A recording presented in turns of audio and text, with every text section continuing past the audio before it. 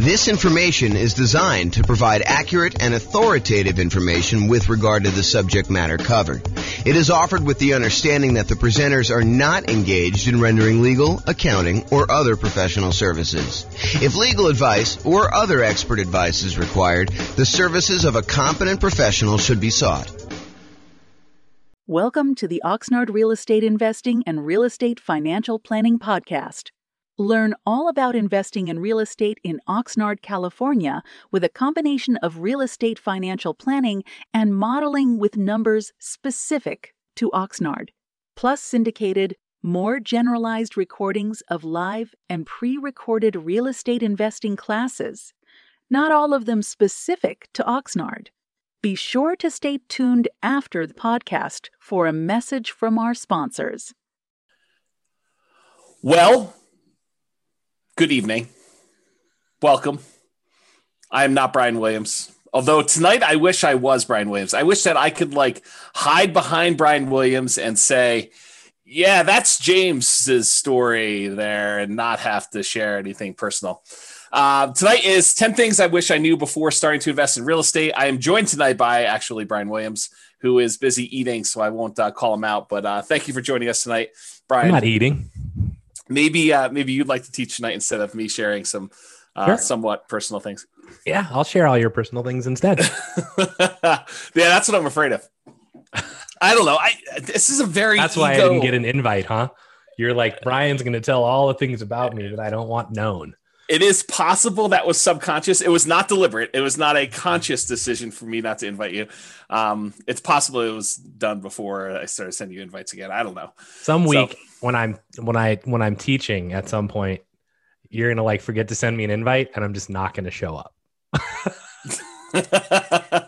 Well, I mean, for most classes, I probably could wing it or change it to ask me anything or something like that. But that depends on the class. Although, I mean, when you prep for a class, it is way better than me winging it without having to do any prep ahead of time. Because it's not like I prep for a class that you're going to teach. So, right. Oh my goodness. Okay. Yeah. Tonight's some people say that public speaking is the biggest fear in the world and all this other stuff. For the most part, I don't get really nervous when I have to go and teach a class or do anything like that. But tonight, for some reason, I really am worked up. My stomach's in knots. I told Tammy the other day, I was relax. Yeah, probably true. All right. Upcoming classes. Yes, exactly. Nick says James has a beard and not Brian. That's really bizarre. Oh, you have a slight beard? Yeah, that's 4 weeks for him. This is 2 days. That is true. It's probably even more than 4 weeks for me. And the spots that look like they're not coming in, that's just gray. You can tell. It's not that I'm light down here. It's that's probably the darkest part of my beard. It's just all gray. So last time when I had my slightly longer beard and you were like, what's wrong with your you look like you have fangs. So I got self-conscious and shaved my beard off. So it's gray. It's like chops, right? I don't know. It comes down on the sides here. I don't know. We could talk about this later. Okay, let's just breathe. Here we go. Upcoming classes. Next week, much better class than tonight, I can assure you. I don't know what I'm teaching yet, but it's 8 money-saving, risk-reducing real estate investor insurance tips.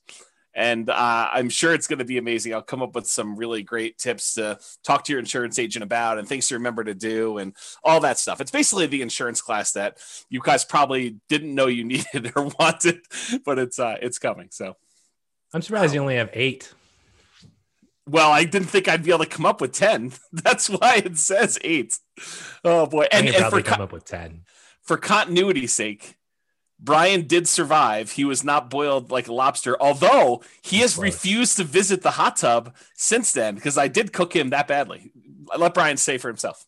Yeah, it was pretty bad. I had to get out of the hot tub because I was dizzy and going to pass out. Yeah. He got out. He was all steamy and everything. I told you, it was I wanted to squeeze the half lemon on him and rub the butter on him. And then he was all red and toasty like a lobster. That's weird. That's what someone else said too. Someone else said that sounded really weird. It doesn't have any weird connotation to me. It really is like a lobster sort of thing. Yeah. Oh my goodness. Okay. Then on March 24th, exactly what the little lobster club is. That's great. Oh boy. Okay. And then the week after that, March 24th. Wait for what? Wait. Before you make that offer. That's the name of the class. It sounds more like, wait, I'm constipated. That's what it more sounds like. Oh my gosh, I'm not constipated. That is definitely not a problem I have. I have all sorts of other problems. That is not one of them. Okay, and then on March 31st, busy March, an alternative to cash flow, saving money with rental properties. So this is sort of like, you think about, it's hard to cash flow in our marketplace. It's hard to cash flow in a lot of marketplaces, but in ours in particular, it's hard to cash flow. So, is it worth doing this real estate investing thing? What if you looked at it as almost like a savings tool? Brian says no. Yeah, if everyone stops doing it, then it'll be easier for us to buy properties. Oh, if they stop buying? Oh, yeah. It's been crazy. It's been real zoo. Yeah. Okay. And then April 7th, in preparation for Brian's birthday, although the next week's probably better preparation, I'm doing a special class. Never done a class like this before because I just created this, new thing. It's called Should I Sell My Rental? And I've created a new trademark term, which Brian loves when I create trademark terms. This one is return on true net equity. If you were going to walk away with equity from a sale after transaction costs, after depreciation recapture, after capital gains taxes, and you had a certain amount of money that you were going to leave with, what would you need to be getting on that return in order for you to consider selling your property? And what's the return you're getting from your real estate on that net amount after you calculate all your expenses? So it's a really interesting new concept. You're going to love it. It's going to be pretty amazing. And it kind of looks like it says redneck. If you kind of just redneck. I mean, it's the redneck, something. It does not look like that. Yeah. Oh my goodness. Thanks for that prep for my birthday. Yeah. Well, I mean, the next one is stress testing your real estate investing portfolio, part 1. And part 1, I'll give you a hint. Part 2 is not the next week. I know. I figured you were going to say part 2 is not the final one. Well, that is also true. Part 2 is not the final one. Oh my goodness. Yes. Class is going to be terrible tonight. You should all just leave. I agree. Because if you guys all leave, then I actually don't need to share. I don't need to be vulnerable. Everyone should call their friends and tell them to log on. Oh my goodness. If we can get to 100 people, everyone got 3 people to just log on tonight. That would be awesome. Oh my goodness. Okay. And if you don't like the classes, tell Brian, send him an email. He loves hearing about complaints about class topics because he has no input on what we're teaching at this point. He can suggest a class if he wants to. You can go to realestatefinancialplanner.com/suggest or call me. Just tell me what he'd like to teach. Oh man. But if you really don't like the classes, you can go to realestatefinancialplanner.com/suggest and you could suggest a class. You can vote on what other people Does anyone do that? There was a time when people were actively suggesting on there, but I really wonder if the website is still working because I haven't seen anyone in like 3 weeks on there doing anything. So either they're like, you're right, James, you have taught all the classes that we need. There's nothing else I could suggest. I mean, some of the ones you're coming up with are great because I wouldn't have thought of that one. Or who knows? Maybe they're just not willing to give feedback. Well, I mean, I know when we planned NCRAG for like the past 3 years, we're like, what are we going to teach that's different? And it's like, right, you've taught a lot of stuff. Right, exactly. So it's hard to come up with like, what else do you want? Because ask a question, we have a class for that. Like we have all 2 hours just for that question. That's right. Oh yeah, you want to know about that? Let me tell you the 2-hour version. Go listen to this particular class. Yeah, you know the thing that might be good? It might be time to bring back story time and like interviews. Yeah, that's work though. I mean, you got to like line up the interviews and it costs me a dinner. And no one can go out to eat right now, so it doesn't really cost me a dinner, but it costs me a dinner anyway. I don't know, it's just crazy. Yeah. Yeah. I got high anxiety for tonight. Okay. Introductions via chat. Please make sure that you send to all panelists and attendees so that Brian and the rest of the audience can see your questions that you're asking. And then who are you and where are you from? If you can answer that in the chat window, that'd be awesome. And then what did you wish you knew before you started investing in real estate? And if we get enough replies from you, then I don't need to share mine. So please be sure to share your things there.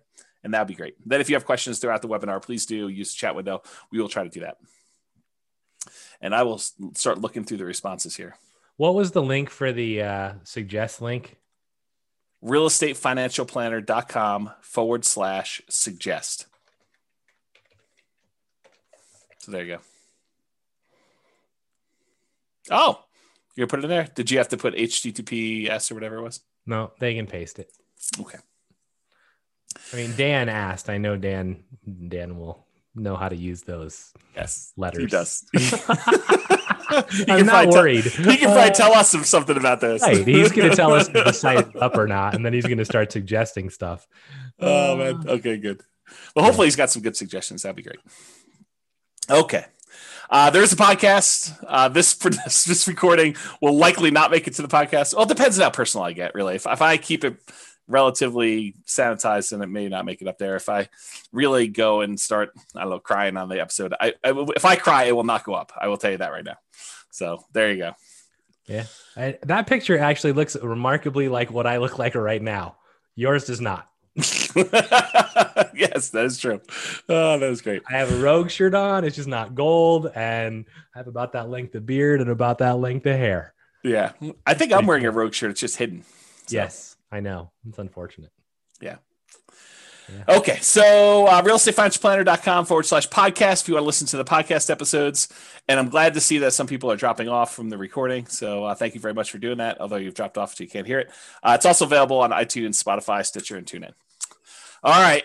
It's like you get closer. My nerves increase. Like I can feel my blood pressure increasing, and I don't know, it just feels very anxious. Well, just relax. So Hunter says, I wish I knew the importance of networking, connecting with people. That's a good one. I did not have that on there. I think I didn't have that on there because I definitely was networking, connecting with people. So that's actually one of the things I say at the end is there's probably a whole separate class on things that I did know that I happened to be right about. Because I could have happened to have been wrong about a lot of this stuff too. This is a good one. I wish I knew about all of this in high school. That is a good one. Yeah. I wish I knew you guys 15 years ago. I wish I knew James and Brian before I started investing.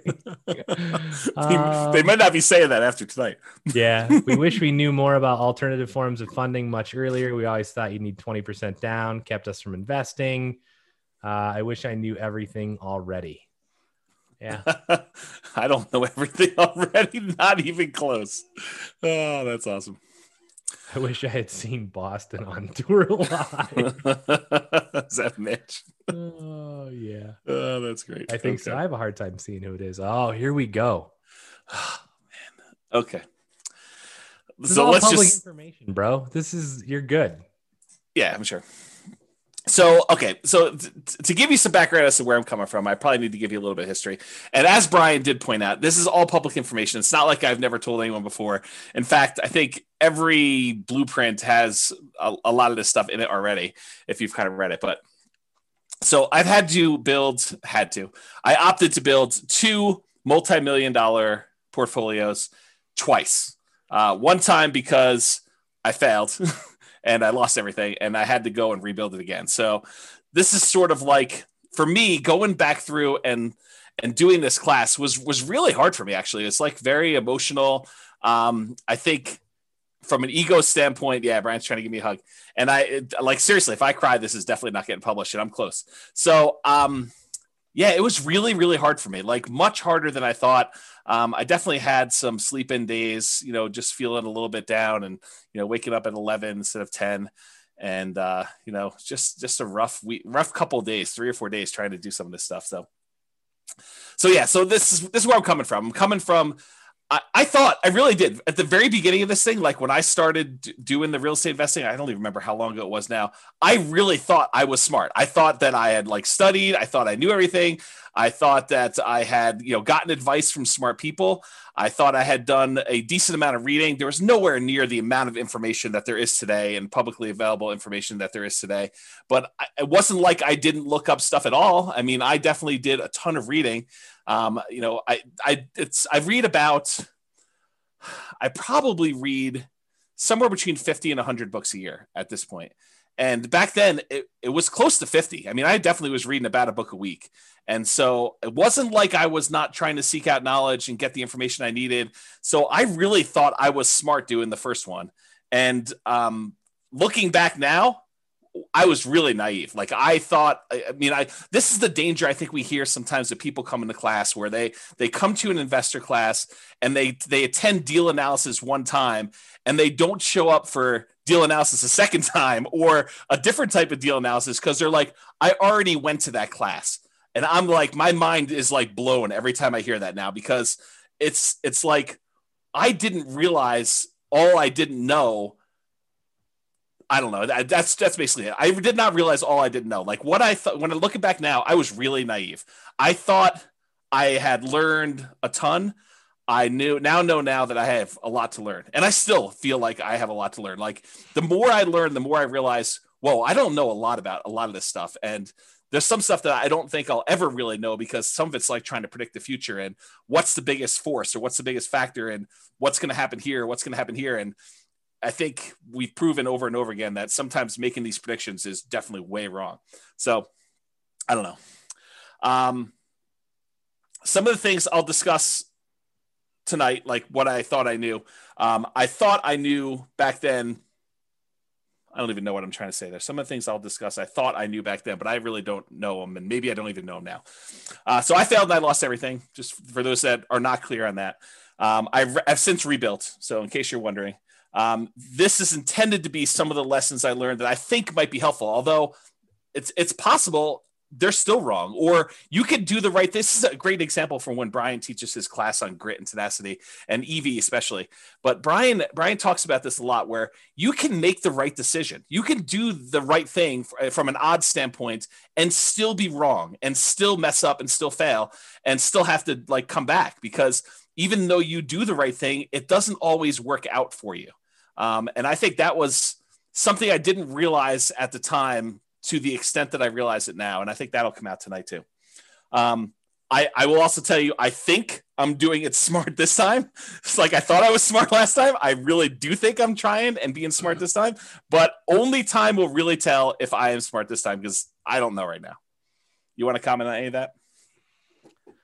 I'm sure that people are interested in like when this was, if you care to talk about that at all. I also think that the EV point is one that people really like don't understand. And it's like, if I make one bet and I lose and it's a big bet, they quit.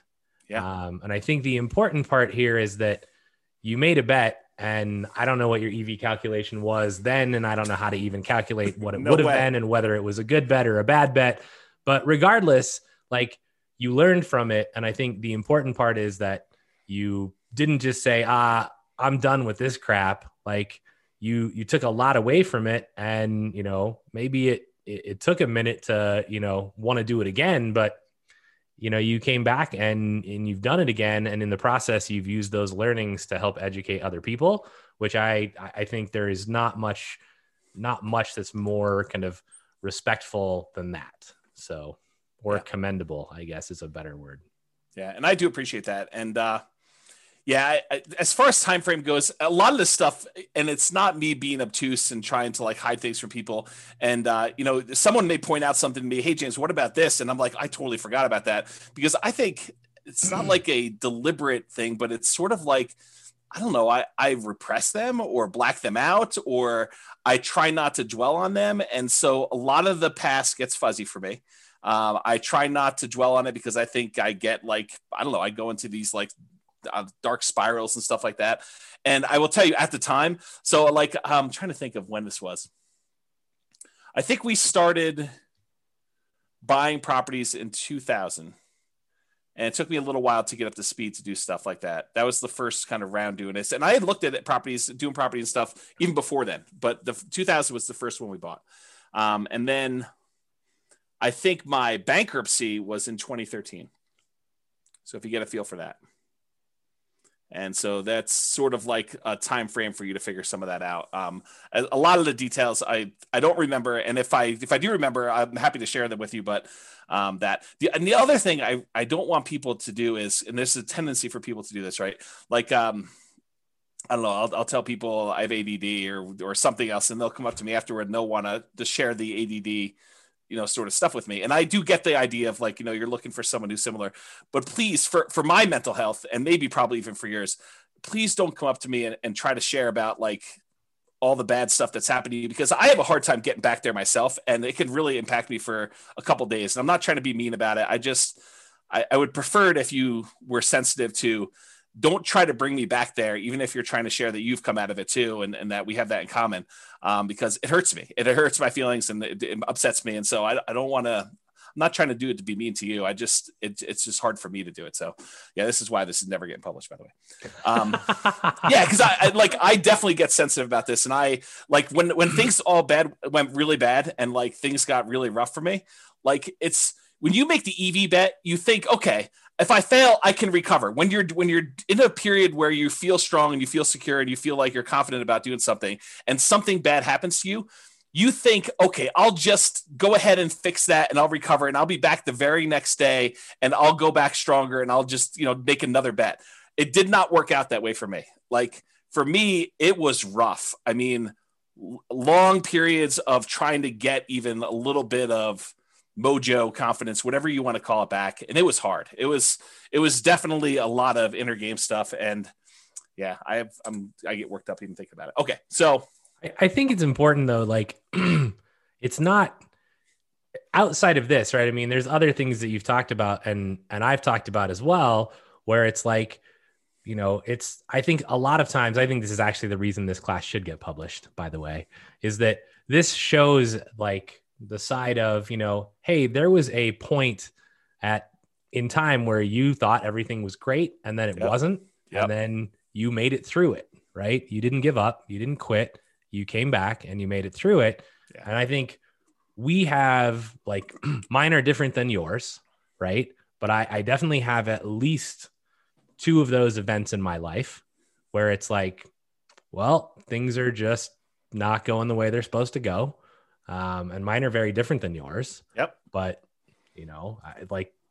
all of us have those. And I think it's important to actually, it's hard, but I think it's important to actually discuss them and know that, if nothing else happened, your comfort zone expanded.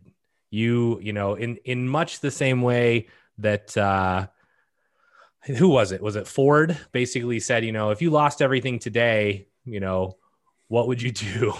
Right. And it's like, well, I wouldn't be poor. Like I would just do it all again and do it better. Right. Yeah. And I think that's important. And so to comment on the Ford thing, because I definitely remember that quote, and I remember being, a very arrogant, very cocky, 20-something-year-old, whatever it is, thinking very similar things like, okay, well, if I do it, I might as well fail big, and then I'll come back and I'll just recover and I'll do it again. That did not happen for me. Like the thinking before these mistakes happened and the thinking like immediately while they were happening even, and immediately after some things happened, like it was rough. And it was like I don't know, like, should I change stuff? Like I really questioned a lot of like basic stuff, like, I don't know, like core personality stuff, core like traits I had about things like maybe this is not the way things should go. I don't know. It's just like, there's probably a whole separate class, although I'll never teach it on this like psychology and the sharing stuff. Cause Brian, like of all the friends you've had and all the people, I am probably least likely to share like personal, emotional type stuff. Like I'm really good listener. I know that I fill that role for other people and being a really good friend in that way. But as far as like dumping stuff for myself, nope, not great for me. So, yeah. I don't know. I think the impact of you sharing or expand it to anyone, right? But I think the impact of you sharing what's happened probably has a much broader impact than you actually will ever know. And so, you failing in this way probably helps lots of other people hopefully not fail. Yeah. I hope that's true. I really do. In some ways it's like, if I can prevent one person from being in that situation that I was in, that's worthwhile, right? Like trying to stop somebody from having to go through what I did, or at least maybe someone who is forced to go through something like I did, at least knowing that one person came at this, so there is a path out if you could get there. Yeah, I don't know. Maybe that's it, but yeah, I'm getting teary eyed. I need to refocus for a second. So yeah, okay. So I'm just gonna try and make you cry even more, Oh, because when you get teary eyed, I get teary eyed. So I'm just no, since you're halfway there, let's just push you over. Oh my gosh! Here we So go. yeah, I mean, people in the comments are like, I agree with what I said. Makes sense, James. You're doing great. Those convos are those that really hit home with newbies. You guys are awesome. Sharing your vulnerabilities to help others is commendable and very helpful. Thank you. And then somebody says, I didn't know this of your past, but seeing where you are now, it only makes me admire you even more. Right. And then you are awesome, James. See, I appreciate that. Thank you. So there you go. All right. Breathing. What? Yeah. Do you need a break? I'm working on it. I hopefully you want me to teach this slide? Well, this is literally all 10 of them, so it's right here. This is the last slide of the day. No, there's a whole bunch of other slides, but I'm going to give you the list up front. This is and there's definitely some overlap on this list. Like certain ideas, they kind of resonated, and I was like, well, that's really sort of similar to this, and so you'll see them. But we'll have some good discussions, I think, tonight. The first thing I wish I knew before starting investing in real estate is it is not a get rich quick, and I thought I knew that, but I also thought that I could speed this up. I thought, this would be something I could brute force, smart through hustle, through grit, just kind of get it done and make this happen very quickly. And I will tell you that is not the case. And I'll share some stuff with there. The second one is actually a quote, and I kind of refer to this as not buying crap because it's at a discount. But this is the quote from Charlie Munger. Great business at a fair price is superior to a fair business at a great price. And I'll talk a lot about that today as I kind of talk about some different things. But the basic idea is just because you can get a property at a discount does not mean that's the property you should buy. There's really compelling reasons to buy quality. And I will talk about some of those tonight. And that was one of the big lessons I had from kind of version 1 versus version 2. Yeah. What's interesting, I know this quote, right? I've heard it from you a lot. I've seen it from his book that I've not read. But, I remember when I was starting out and we were driving around, and this just occurred to me. Like I've never thought about this way before, where I was like, I want to buy stuff that's just ready to go. Like I'm not wanting to do any work. And you were like, that's just not normal. Like it's not what anyone else is doing. And I was like, I don't really care because I don't know how to swing a hammer. Yeah. Right. Like I can like, maybe clean the house and have it recarpeted or repainted, but that's the max. Yeah. Right. And I think about this quote now and I'm like, in some form, I'm buying a great house at what was a fair price. Yes. Instead of buying even a good house at a great price. Right. And it turned out remarkably well. And I actually think that in a sense, many of, like all of the people that are buying the, new construction builds are essentially doing this. Yes. Which I think only bodes well for them in the long run. Yeah. And so I'll make a comment on this because I don't think I have a slide in this, although I probably should have included it. And if I ever do this class again, which I probably will never do. We should add the 44 of you that are here.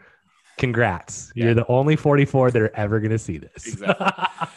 So here's the interesting thing. So Warren Buffett, who is Charlie Munger's business partner, they both do like Berkshire Hathaway. So Warren Buffett originally learned from a guy named Benjamin Graham. Benjamin Graham was a college professor, real estate investor, kind of ran a mutual fund or hedge fund, whatever you want to call it. And this is, Warren Buffett went to college at, I think, Columbia and learned from Benjamin Graham how to be an investor. And Benjamin Graham wrote a great book. It's called The Security Analysis. And he talks about his strategy. He also wrote a book called The Intelligent Investor. And so Benjamin Graham's strategy was to buy deeply discounted properties that a lot of times they were on their last leg. He used to refer to it as cigar butt type deals where you buy a property, you pick up a cigar butt and it's got a couple good puffs left in it that is going to bring you some revenue. And so that was sort of the strategy that Warren Buffett was using that Ben Graham taught him. And that was Warren Buffett's primary strategy of buying deeply discounted properties, something that was distressful, that they could have, a couple last puffs of life where they could make some money for him. And then he could eventually sell them off and do that. And so he'd look for discounted properties, buy them when their value kind of returned to normal, or he could get a little bit of money out of them. Then he would eventually sell them. Along comes this guy, Charlie Munger. Charlie Munger also grew up in Omaha. They were 8 years apart or something like that. And Charlie went to California, became an attorney, and started doing some investing there. And somehow they came back and re-met back in Omaha. And Charlie had a different strategy. And Charlie was, and Warren Buffett apparently admits this, but Charlie helped Warren learn about buying quality and, looking at buying quality companies that are at a discount that have some type of economic advantage or exceptional growth potential in them, and buying them and then holding them forever, instead of this idea of buying this deeply discounted stock and then holding on to it until you had to sell it in the future. And so Charlie Munger was largely responsible for Warren changing his plan. And I will give you credit, Brian, because you definitely helped solidify this thinking in my mind, because one of the things I was struggling with coming out of a lot of the challenges I had is, what were the things that went wrong with the beginning? And sometimes it takes someone else doing a strategy and seeing, how that works, because a lot of times we can't visualize how things work and really what the problems are going to be until someone else does it. And you're like, oh, and especially when you have unprecedented insight into how things work, because I think being as close as I was to you, I got to see a lot of how this was working out for you. And I was like, yeah, this definitely reinforces some of these concepts that Charlie Munger was kind of teaching Warren Buffett. And so that's sort of how I look at it. Not that I am Warren Buffett and you're Charlie Munger. In fact, it's probably the opposite, but the parallel in my mind, at least, is there of you coming in and helping me realize that this idea was more true than I wanted to originally believe, and seeing it in a different way. So thank you for doing that. I appreciate it. Yeah. And this isn't this was not a toot my own horn thing. And I will say, I didn't know any better, right? My journey started with, I saw the crap my dad was buying and renting. And I'm like, well, I ain't dealing with that crap, right? Don't do any work for 20 years. You go in and the carpet's torn up and the sink's falling off the bathroom. There's barely a shower. I'm like, that's just stressful. Right. So I'm like, I'm not doing it that way. And the only other thing I knew was the place that I lived in. And I was like, I bought the exact thing. Right. And then I was like, well, I know how my landlord is currently doing this, and they seem to be making a lot of money. So buy one of those. And then it was like, well, why not just go buy these? Right. And I mean, a lot of it was, there's definitely timing and luck and market and a whole bunch of other things. Right. But for me, I think this is where, if you guys hear us teach something, I mean, we're probably right, but we could be wrong, right? I mean, and this is what it is. If you think that your plan is good and you vetted it and you're not just guessing, then go try it, right? Don't be afraid to step out of the norm. Cause I remember every house we'd pull up to, and James would be like, we'd walk through a house and I'd be like, yeah, this is just not really ready to go. And he'd be like, this is what most people are buying. And I'm like, yeah, well, it's not what I'm buying. So pass. Right? That's true. And we'd go find something that looks pretty. And he'd be like, well, this is more expensive. And I'm like, I don't really care. I just don't.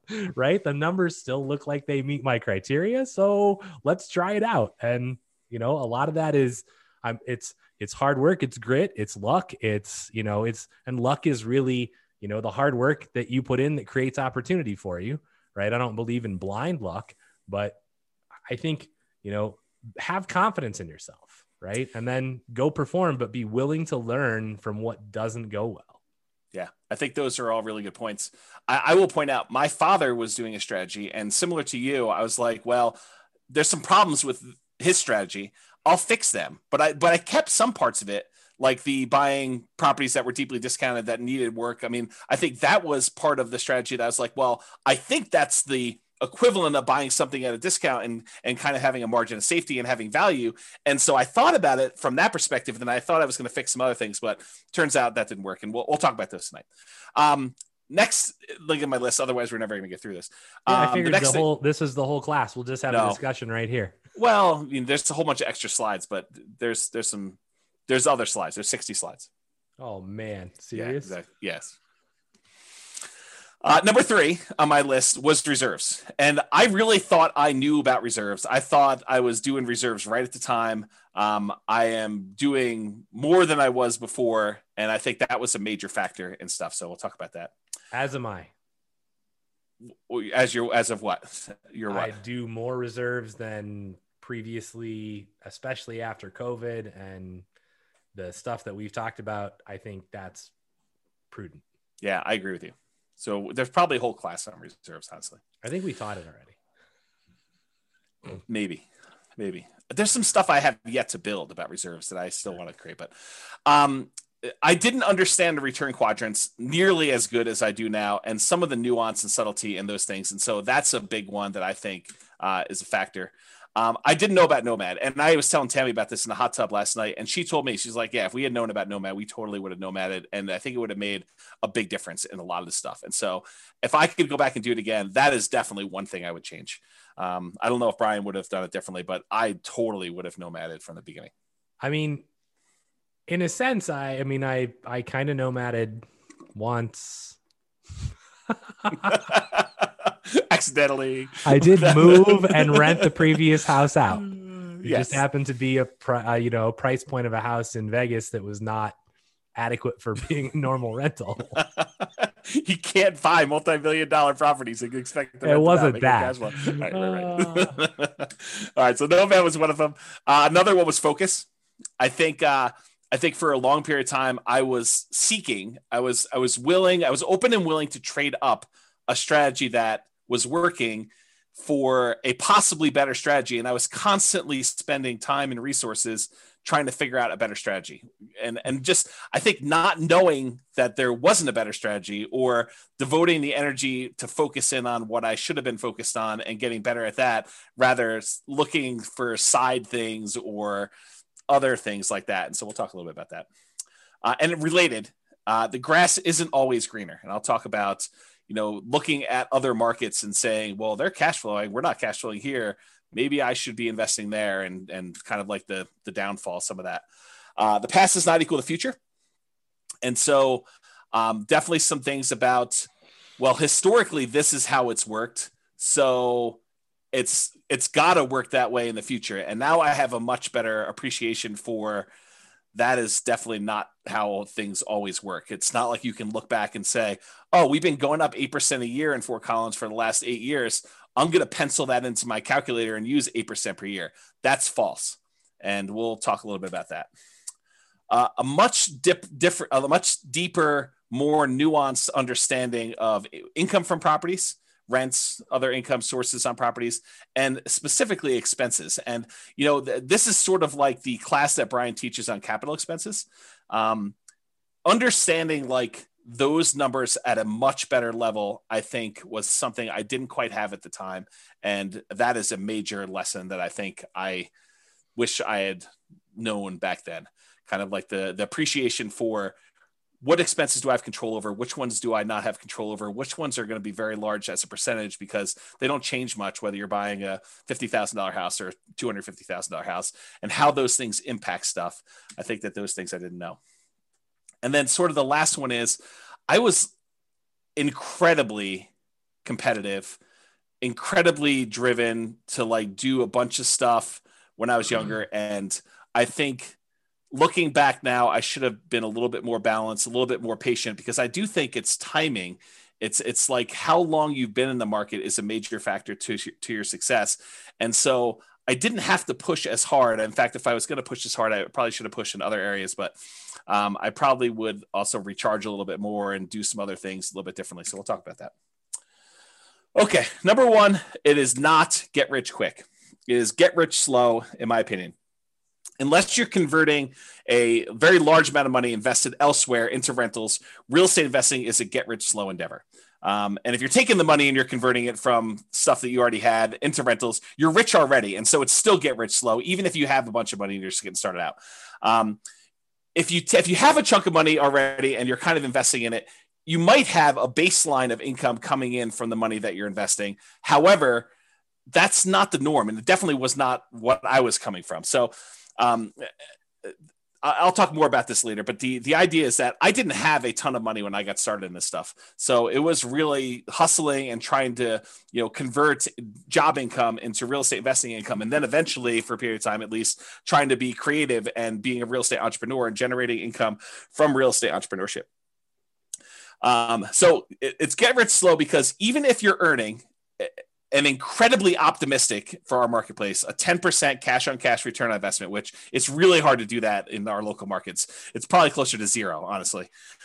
You need to have a large enough amount of cash to make that 10% that you're earning on that money support your lifestyle.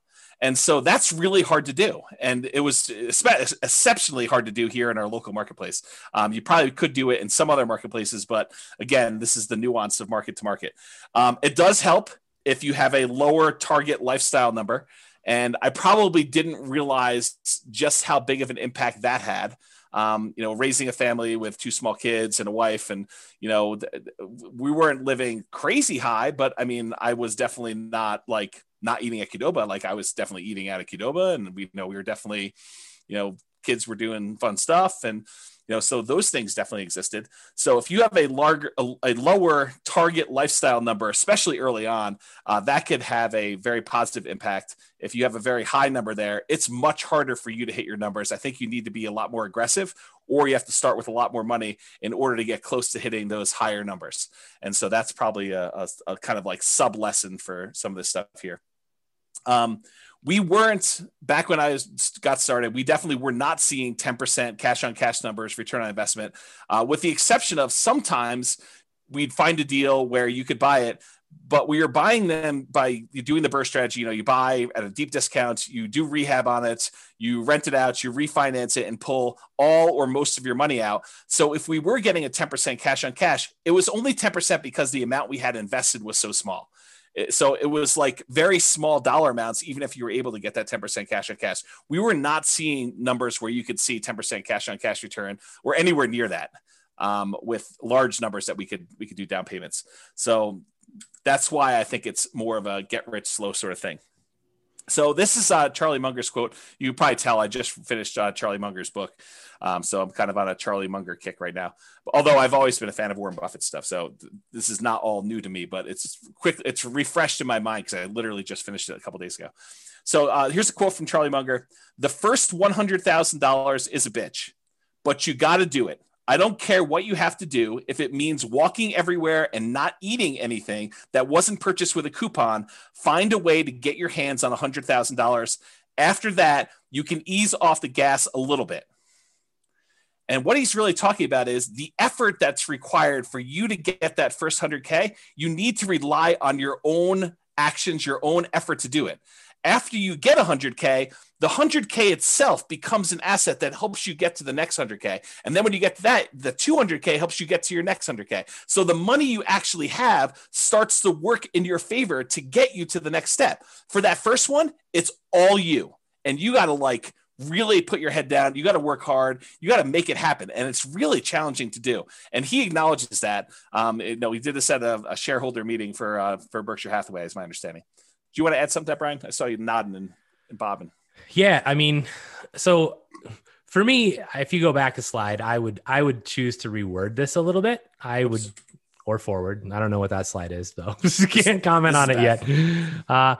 But for me, I don't really, in my own personal life, I make a distinction quite heavily between rich and wealth, right? Yes. So for me, this would be get wealthy slowly, right? To me, the rich is not the goal. Being able, and rich to me is I can demonstrate that I'm driving a Lamborghini or whatever, and kind of more showing off the money. To me, it's, are you wealthy enough? And wealthy is, do you have whatever it is that you are doing? Do you have enough time with your family? Do you have whatever your why is? Have you accomplished it? Right. And I don't care if you have $1 million. If you only need 300,000 to do that, then do you have that? Right. So to me, it's really get wealthy slow and live up to your why. So I would add that to this slide, and then you can go to the next slide. And this one, I mean, I couldn't agree more, right? I talked to my kids about this even, and it's like, when you start out, things are going to be hard, right? What you see now is not where you will start, right? This is, like, yes, you'll not live in the house that we live in. You will live in a shitty apartment that has 1 bedroom and 1 bath. And, and I tell them this story, like I had a college roommate, and we rented a 1-bedroom apartment that had a kitchen that was literally like 6 square feet, right? Like not very big. And we slept in the same bedroom in different beds. And I tell my kids this because I want them to understand, like, you don't start here. And the funny part of the story is my feet would hurt every morning when I woke up, and I couldn't figure out what was going on. And one night I woke up and my feet were basically at the head. I'm not sure why he didn't put his feet next to my feet, but like our beds were in an L shape.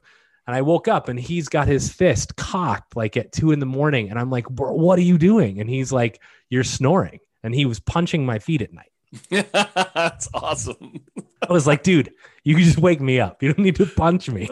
That's great, it was horrible. But yeah. I think knowing that you're going to have to go through that. And I try to explain to them, even though, the oldest is 13, I'm like, when you get that first chunk of money, you can then use it to invest, which then makes you more money. And the more that you have, the easier it is to make, the more opportunities you have, which totally seems unfair, but this is why you have to put your foot down, like on the gas 100% right now, and get yourself to the point where you have some money to actually be able to earn it. And whatever is in your head as you hear me say this, if you right now are like listening to this and you're like, but I have, kids and COVID and tough shit, right? It doesn't matter.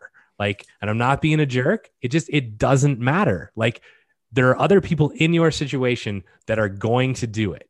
And so if anyone can do it, you can do it too. And what you have to know is you just have to decide you want it bad enough, right? In any situation, you can eventually get there. So it might take you longer. That doesn't matter, but you have to be dedicated to the process. And once you start it, as Dan just said, right, it does snowball, and it becomes almost at some point, you're like, well, that's almost too easy, right? Like, okay, well, I have all these properties and this, 20-unit apartment comes on, and I'm like, well, I can just go refinance out of these other 2 properties and buy this thing. Yep. And you're like, well, that's stupid. I never would have been able to do that 10 years ago. Yeah. Right. And you don't realize how it becomes easy, but it's not been easy. Right. It was a ton of hard work that most people are not willing to put in early on. So, yeah. And or the at any point, really.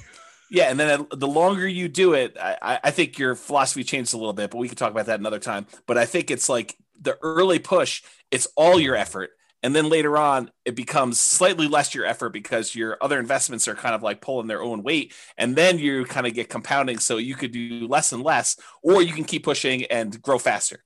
I think that's how you can look at it. And I think, again, it goes back to that first slide is, have you hit your point where you're like, yeah, I'm at my why. I don't need to have Warren Buffett's, billions of dollars, or Bill Gates's billions of dollars. I mean, it's not necessary. Yeah. So to kind of go and explain this a little bit better, this is from another website. I didn't create these charts. It's from 4pillarfreedom.com, and the web address for where I got these charts from is on there. But this shows you, if you're trying to accumulate $1 million and you're investing $10,000 annually at 7% annual rate of return, it shows you the amount of time it takes you to get to each $100,000. So the first one takes you 7.84 years to get to the first 100K. That's you like having to generate all of it yourself, like working hard, putting in the time, putting in the effort. Like that's the, not eating unless you have a coupon, and, walking everywhere and all that stuff. But then the next one only takes 5.1 years. So that's the next time it takes to get 100K more. Then the one after that is only 3.78 years. Then the one after that's only 3.01 years. Then it's 2.5 years, then 2.14, then 1.87, then 1.66, then 1.49, then 1.35 years to get that last 100K in order to get to $1 million. What's interesting, they broke it down on this website, 26% of the time, of the overall time it takes you to get to $1 million, is spent getting the first 100K.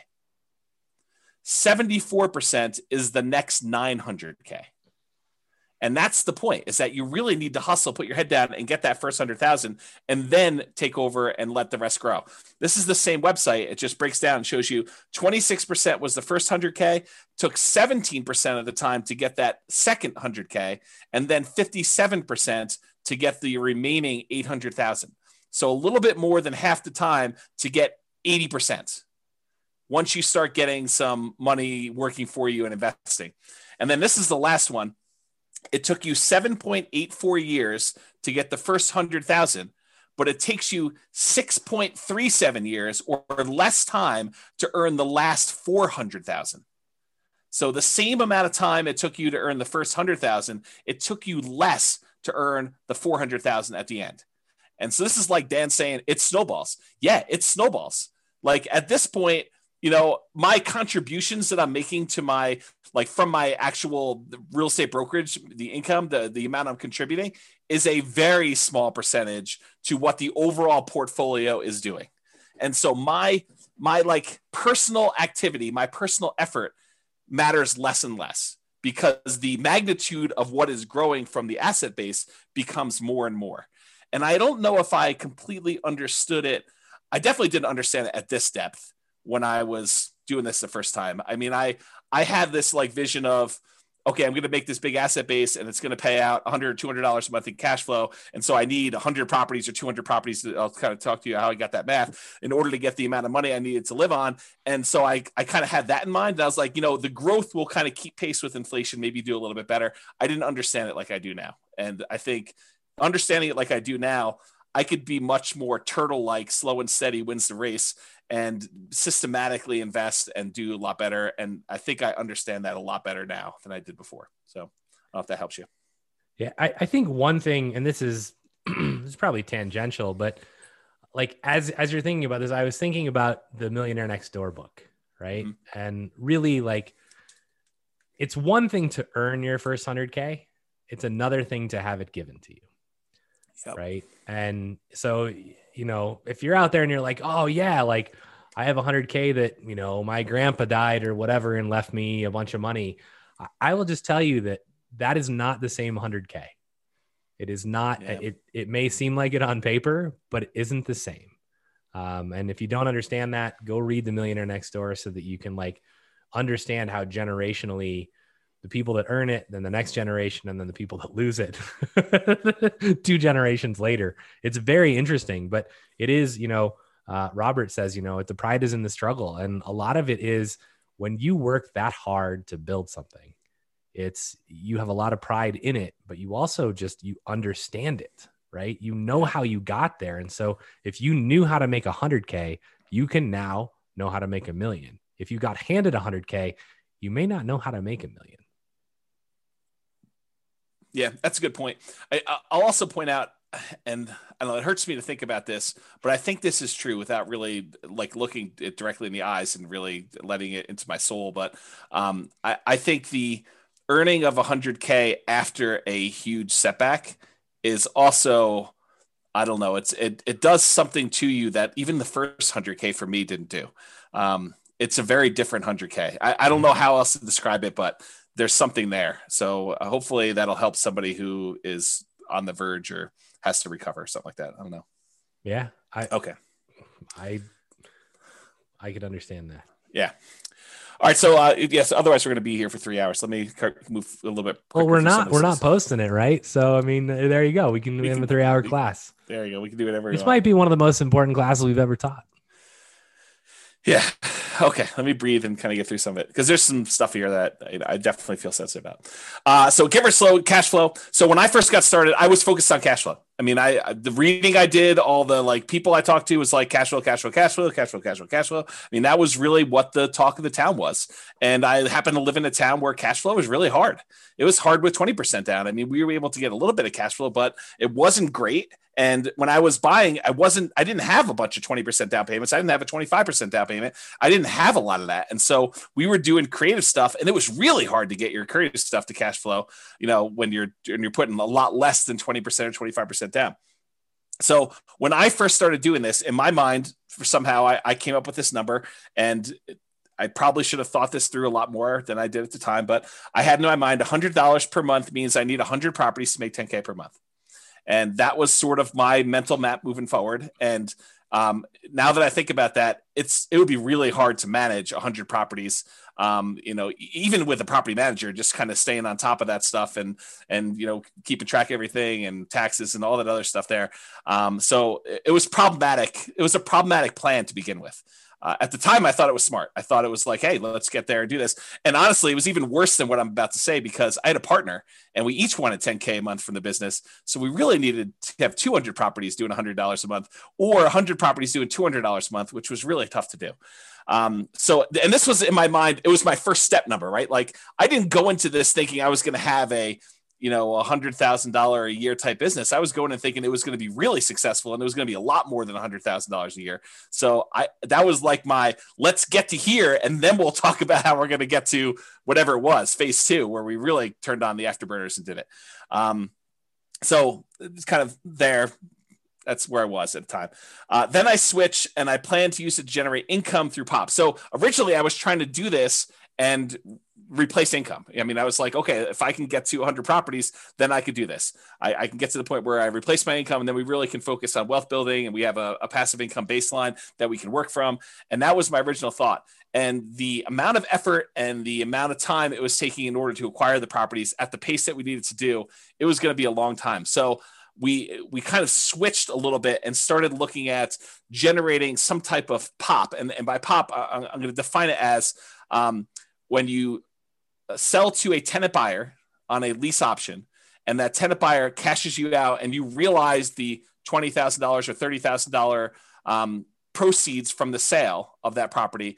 What I figured we would do is we would take that money and we would use some or all of that in order to live on. So we need to have enough of these POPs lined up coming in 2 or 3 or 4 years out, so that by the time you got to 2 or 3 or 4 years out, when you get to that point, then you'd have enough money coming in that you could support yourself, but you have to be growing these rental properties in the meantime doing that. And so that's sort of how we started looking at it. POPs could have also been fix and flips, quick turns. And we thought we would do those as they came up. And we did not do a lot of these, because we definitely realized early on that was not my strategy. Like I grew up fixing houses and swinging a hammer and stuff like that, and it was not for me. I definitely did not enjoy that part of the process, and it's possible it was the way I was raised, where it just felt like work from the beginning, right? It felt like a chore.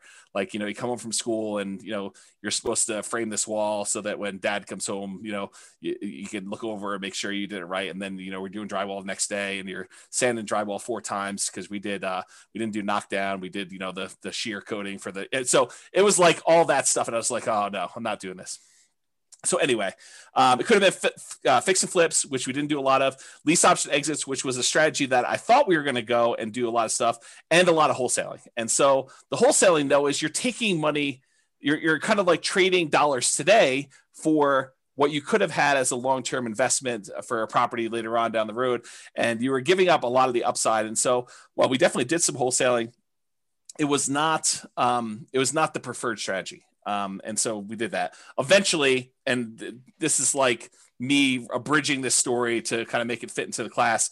I eventually opted to go to make the POPs actual real estate brokerage commissions. And so all I had to do is help someone buy a house, and I could get paid, $10K or whatever it was, to do that. And so that's sort of how that evolved, from doing the creative entrepreneurship, where I had to go talk to a whole bunch of sellers, get a seller to agree to sell a property at discounts, to then put a tenant buyer in there, or, wholesale the property to someone else in order to make that money, to just helping someone else buy a property that was already done to that point. And so for me, it made a lot more sense to do the POPs as real estate commissions.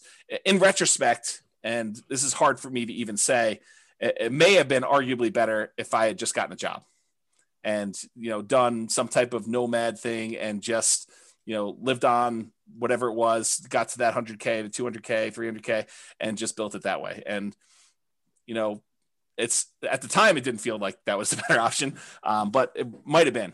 So I don't know, just something to think about. Would have changed your course of history. It totally would have. And that's the hard thing for me doing this, like looking back, kind of stuff is, I don't usually go back and have regrets about, oh, I should have done this differently. I should have done this differently. But if I'm forced to, maybe that wasn't the right choice. Maybe it would have been better to do this other thing. And it's hard to say, right? I mean, I could have gotten distracted by something else and I'm not where I am. And it's really hard to know, but I don't know. It seems like there was a lot of shots on goal that didn't end up being goals. And maybe that's okay. Maybe that's the way it's supposed to be. Maybe it was a persistence, grit sort of thing. And that was the lesson I need to take from it. But it's really hard to say in retrospect.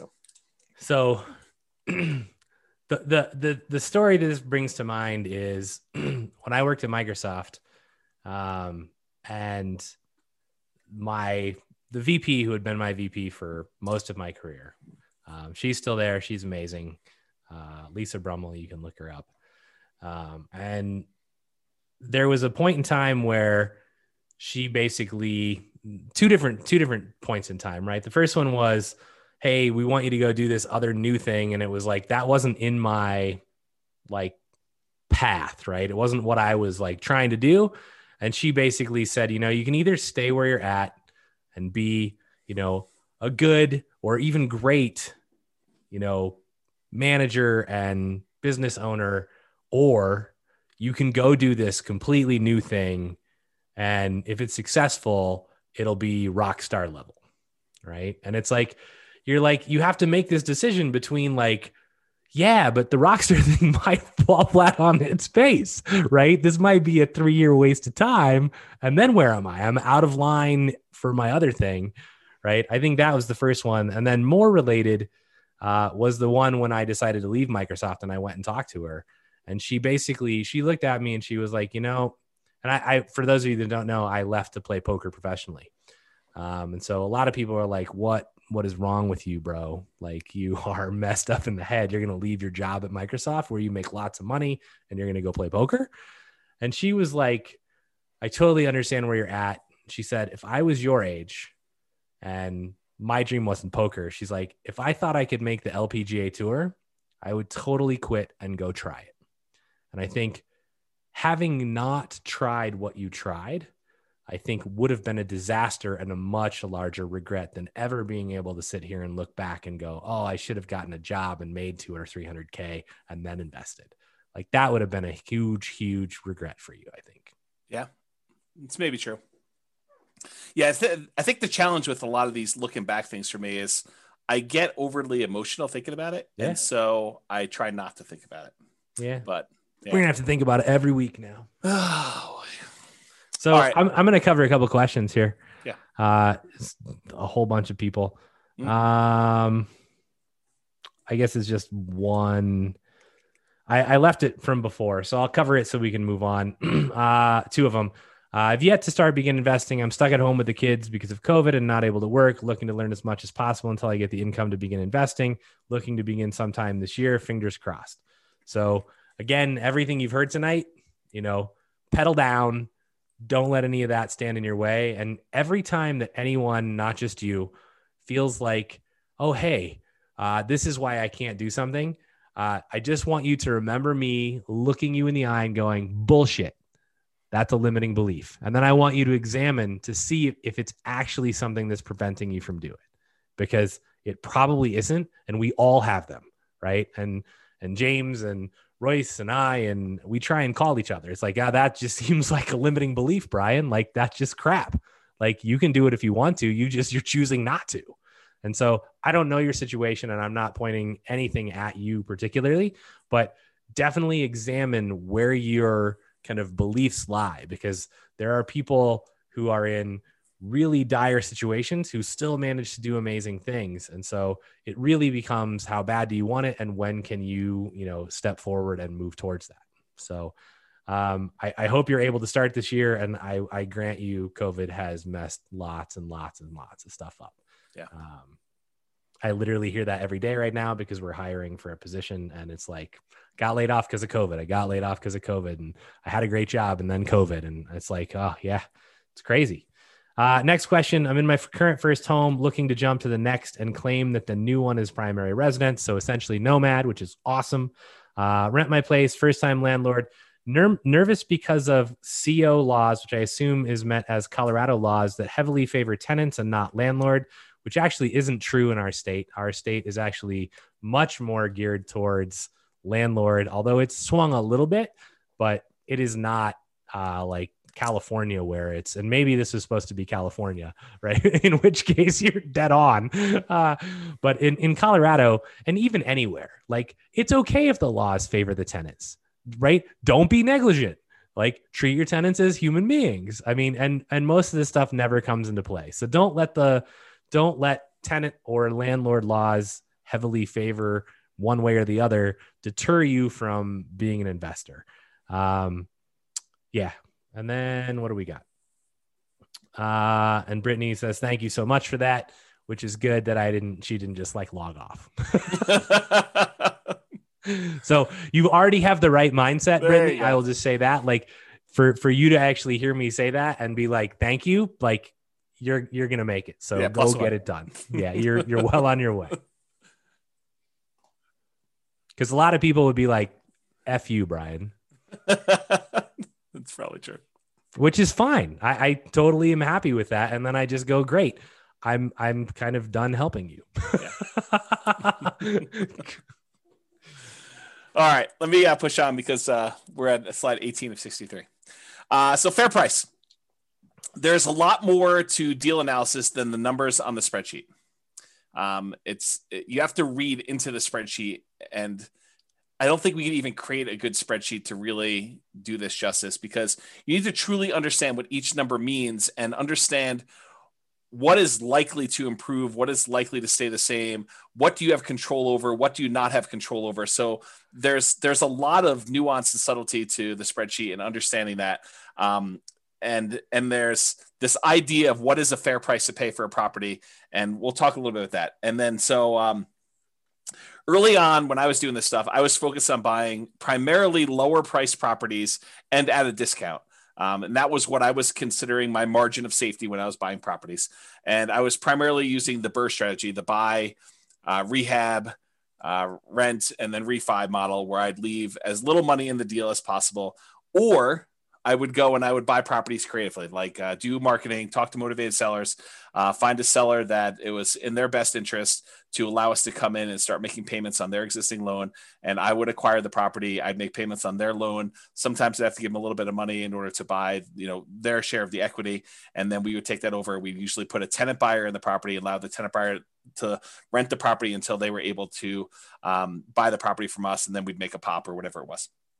So that was the two primary strategies I was using, but the discount part of it was not the only margin of safety. And that's the really important takeaway that I definitely understand now that I didn't understand before, is that buying a property at a discount may not even be the best margin of safety that you can buy. Sometimes buying a property at a fair price that has really good long-term economics is a much safer investment than buying a property and getting a mere $20,000, $30,000, $50,000 discount on it, especially depending on the price, like that dollar amount. And so there's a really good chapter in the Tao of Charlie Munger by David Clark. This is the chapter that I was referring to. However, because of time, I originally planned on reading this to you, and it's a really good example where they talk about buying two different stocks in two different companies, one where it looks like it's the obviously better deal, the other one where it doesn't look like it's as good of a deal, but the underlying economics of the second stock are much better. Like the growth rate that they're going to see in that second stock is estimated to be much higher. And it turns out it's better to buy the one that has much better longer term economic potential than the one you're buying at presumably a better discount, the one that's earning a little bit of money today.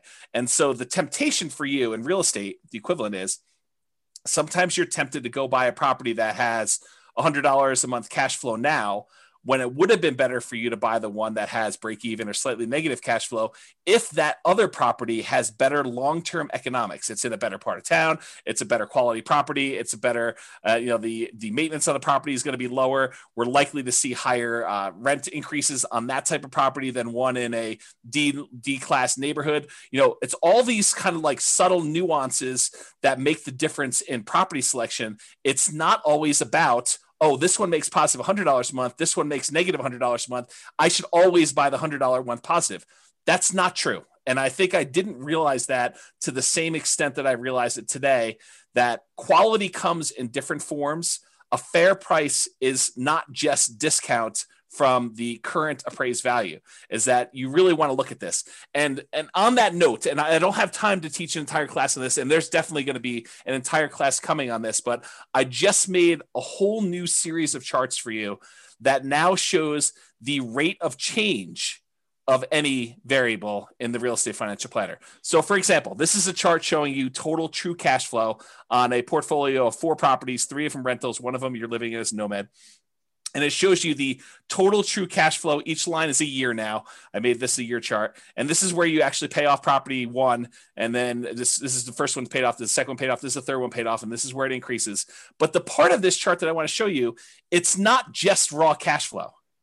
Part of now what I think you need to look at, and part of what I didn't understand before, is which one are you likely to see your rents increasing faster? And so now I can show you with this dotted yellow line how quickly the rent is increasing. And so the rate of change, the percentage that the rent is increasing, is on the right-hand side. This yellow dotted, the orange dotted line now shows you how quickly rent is changing over time. And then you could see the normal economics for a lot of properties is the rent tends to slow down over time because you've already got to the certain point where it's a certain dollar amount, and for it to grow more, it's growing at a slower rate. But that's not always true. And so there's a lot to go through with this chart, but I just want to point out that we're not just looking at raw rent. We're also looking at how quickly rents will grow, how quickly property values will grow, what the quality of a property is, and the things that are related to quality, like lower maintenance and lower vacancy and lower turnover and all those other things. They all have an impact on things, and they're more important than you might imagine at first. And so that's sort of the lesson that I kind of want to take away from that. And all of those little nuggets, yeah, when you don't come back to the same class that we teach the second time and the third time, those are the nuggets that you miss. And those nuggets become really important. I think they do. Because, there's like the first glance of how the blocks sort of fit together. And then you start realizing, it's more than just the blocks fitting together. It's like, what order you place them in, and, the orientation of them, and how big of a gap do you put between the blocks. And this is literally why I went to the effort to teach people how to build the spreadsheet so they could see the interaction between the numbers, right? Which is a huge, it's not going to happen, but that's the goal, right? It's like, how do you get people to understand this is how all the numbers interact? And the only way you do it is you go through and you figure it all out on your own. Yeah. Yeah, and Skylar says, I'm definitely going to read that. I'm assuming she means that article from the Charlie Munger book, but that's just one page of the book. And honestly, there's lots of other examples. If you search the web, you could probably find versions of that. But it's a pretty good example of why it's not obvious that you always pick the one that seems better at first blush, that you have to look deeper than just cursory surface level type numbers. Yeah, Tao of Charlie Munger, that's the name of the book. Okay, reserves. And we probably need a 2-hour class on reserves, but I'll give you like my, one slide version of reserves tonight. So at the very beginning, I was really stretching to even buy a property. Like this was me relatively early on trying to, get started, make stuff happen, kind of like push a little bit out of my comfort zone to do things. So I was stretching, and I probably had some reserves, but nowhere near the reserves that I found out later that I was supposed to have, and not even close to where I am today with the amount of reserves that I keep. So like, if you look at my progression of like how much I think you need in reserves, I started off with basically 0. I thought totally incorrectly, but I thought at first that having access to a large amount of credit was good enough for reserves. Oh, that was wrong. That was way wrong. But that's where I started. I met with a CPA early on with a few properties, and they told me 6 months of reserves for each property. That like hurt me. It like after that meeting, I felt like that's too slow. There's no way I'm going to be able to have 6 months of reserves and hit the numbers I need to hit in order to get to my 100 properties with $100 a month. That doesn't make any sense to me. Like, there's no way I'm going to be able to come up with that money. I don't have enough money for 25% down. So like, I'm not going to be able to do that. So I got to buy these properties creatively in order to do the creatively and to be able to support myself and have this money coming in from, either doing BRRRR or creative financing or whatever. I mean, I need more. I need speed. I need velocity in order to kind of hit my goals. So this 6 months, I fought that advice hard. Like mentally, it was hard for me to do. Emotionally, I mean, deep down, I knew it was right. Like I was like, that's why I fought it so hard. I was like, how can they say that? But like you have to get there. It's just, you're fighting it. You're like, this is going to hurt me. This is going to slow me down. I'm not going to be able to hit my goals. And that really, I struggled with that for a long time. I was like 6 months. I mean, there's no way we can buy at the pace we need to buy. If every time I need to buy a property, I need another 12K beyond what I need to get into the property and all the reserves I need on the other properties. There's no freaking way. There's probably a really good lesson here in that, because like one of the first times I heard about reserves in a way different than I thought about them, because I just thought, well, I've got enough to cover stuff if it comes up, and I'm not really concerned, and I've got lines of credit if I needed it. But I think if you ever find yourself like really fighting something, you might want to just stop and go, maybe they're right. Because when I heard reserves, I actually heard it from people in the mastermind group, and it was like, they were like 2 years, like really experienced investors who'd been in the game for 30 and 40 years were like, you want to weather anything, you need 2 years of reserves for every property. And I was like, there is no freaking way, right? Like that is absurd discussion. Like, how is that even possible? And you look at it now and you go, well, COVID, like things could have been a lot worse than they were, right? And some of them still aren't great, but I mean, they could have gotten a lot worse. So you can easily go, oh, well, if you didn't have rent coming in for any of your properties for a year, would you be okay? If not, do you have enough reserves? It's hard. Yeah. Especially when you're trying to grow. Once you're in like stabilized mode and you're just like, I can just save more money and like not spend anything. And it's easier to build that up. But if you're trying to grow, you're like, I need to use this money to go buy another house. Yeah. I think that was what was so hard for me, is I was like, there's no way I can do this 6 months of reserves and still grow at the pace that I need to grow at in order to hit even reasonable goals. So I really struggled with that for a long time. Then eventually I did build up 6 figures in reserves, which I thought was a compromise at the time to what I thought, was good. It was a healthy 6-figure reserve. It wasn't like just over 100K. But even with that, like that was before the first failure. Like that was my reserve amount before I kind of had this big crash and stuff like that. I was not prepared for a prolonged loss of income and a real estate market correction, and not knowing when the market correction was going to end. And I got to the point where I was like, I wonder if I'm throwing good money after bad. And I really struggled with that for a long time. I talked to my advisors. I had some very, long conversations, sleepless nights, just struggle with that decision and how it went down. But I mean, I'm way more than that now, more than 2 years, in case people are wondering. Okay. All right, return quadrants. And I'll try to go through some of this fast because I realize we're a little bit behind on time. So, and there's a really good, very long article I wrote on these return quadrants and kind of some of the nuance there. It's under realestatefinancialplanner.com/return-quadrants, plural. And if you go there, there's some detail. It's me writing out like almost a 2-hour class for you on these things. In fact, I probably should publish a book on this, but this is what I mean by the return quadrants. By the way, the 4 different areas you have returns, and then the reserves part here, and the total you get there. You guys have probably seen me teach this in class. And here's one of the things I want to point out about the return quadrants. And it has to do with what you hear versus what I'm actually saying. And sometimes I think they're different. And the example I like to think about is, have you ever had a misunderstanding with someone where you thought you really understood what they were trying to tell you, but it really was not? You thought you knew, and you could almost like finish your sentence and you could tell them stuff, and maybe even like most of it fit. And so they thought maybe you did understand, but maybe you're just describing it a little bit differently. But turns out, you find out later, they did not understand. You guys did not understand each other. You were like talking past each other, and you were not on the same page. I think sometimes that when I teach the return quadrants, that I'm saying something and you're hearing something different than what I'm saying. So try to sort of listen to what I'm actually saying and not what you think I'm saying, because there's a lot here, and it's a lot of detail. So really brief version, the top half of the return quadrants, appreciation and cash flow, those are speculative. We have very little control over whether or not properties are going to go up or down in value. And to a lesser degree, we have very little control over whether rents are going to go up or down and how much cash flow is.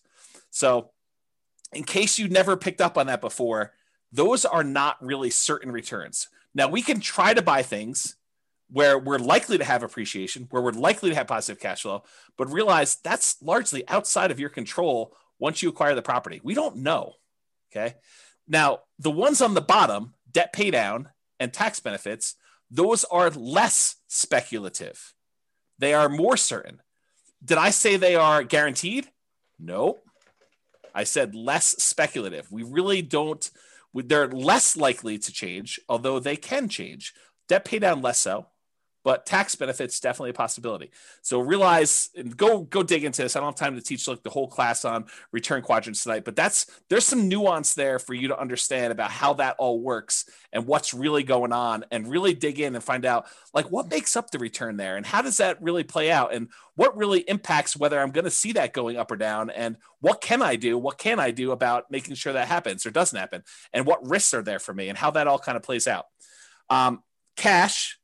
Cash now is on the right-hand side. That tends to be your cash flow and your tax benefits. That's money you can usually spend right away within the first year, within each year, I should say.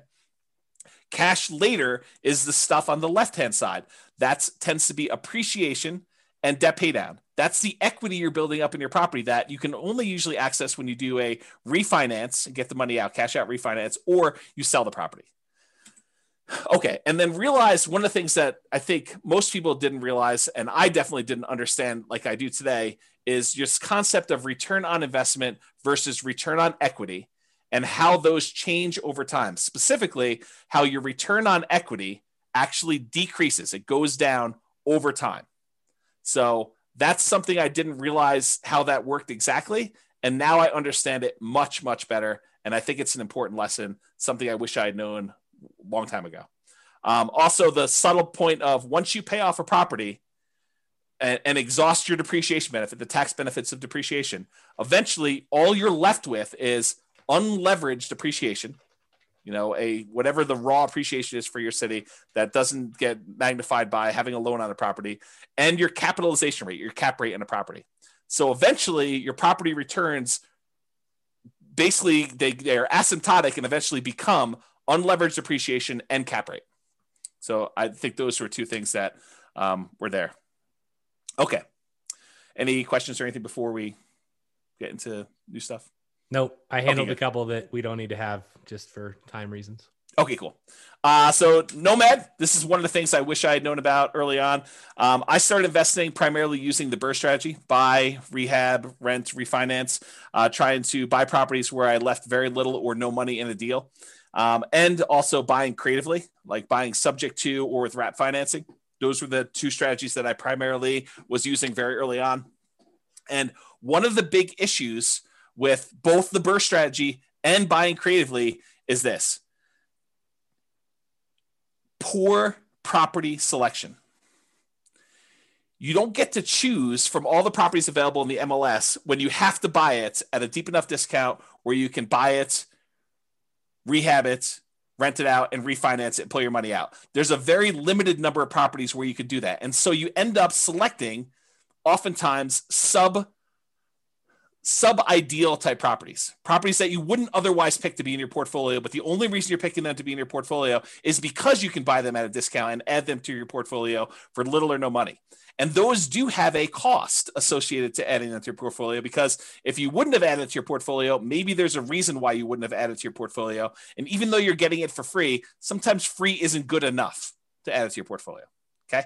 So poor property selection. And that also applies to the creative financing ones. If you're trying to go buy a property creatively from a motivated seller, you're doing marketing and you're asking for a seller to call you because they've got some type of real estate challenge that you think you can possibly solve. I think that is a major factor, because not everybody is going to be motivated and allow you to buy their property that way. And so it's also poor property selection. It's really hard to find ideal properties to do that. And that's one of the things I did differently the second time around is I didn't just buy anything for my portfolio. I was very selective in what I was going to add to it. And those properties, the BRRRR ones and the creative ones, they do not tend to align with the quality properties that we talked about when we said fair price. We talked about buying a great company at a fair price versus buying a fair company at a great price. That's what I'm talking about here. It's another way of me saying this. Another issue that I had with the BRRRR and creative buying properties creatively subject to and wrap financing was living expenses. I had to figure out a way, if I wasn't going to work a job, if I was going to be a real estate entrepreneur and try to generate money from this, was generating living expenses. So I had to do it either with cash flow or these pops by having a tenant buyer live in the property. And then, 2 or 3 or 4 years later, they come out and I get 20, 30, 40K, whatever it was at the time to do that. So that was another challenge of doing it.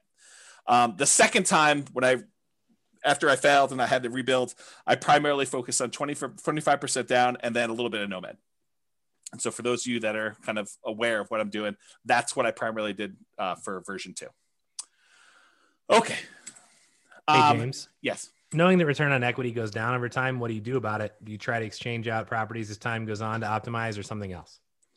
I know you taught a whole class on this. Yeah, it's a little bit beyond the scope of this. There are things you can do. You can actually refinance and change your return on equity calculation to do that. But I do think that adds additional risk, and so it depends on where you are in your kind of like investing career and what you're trying to accomplish as to what the correct answer for that is.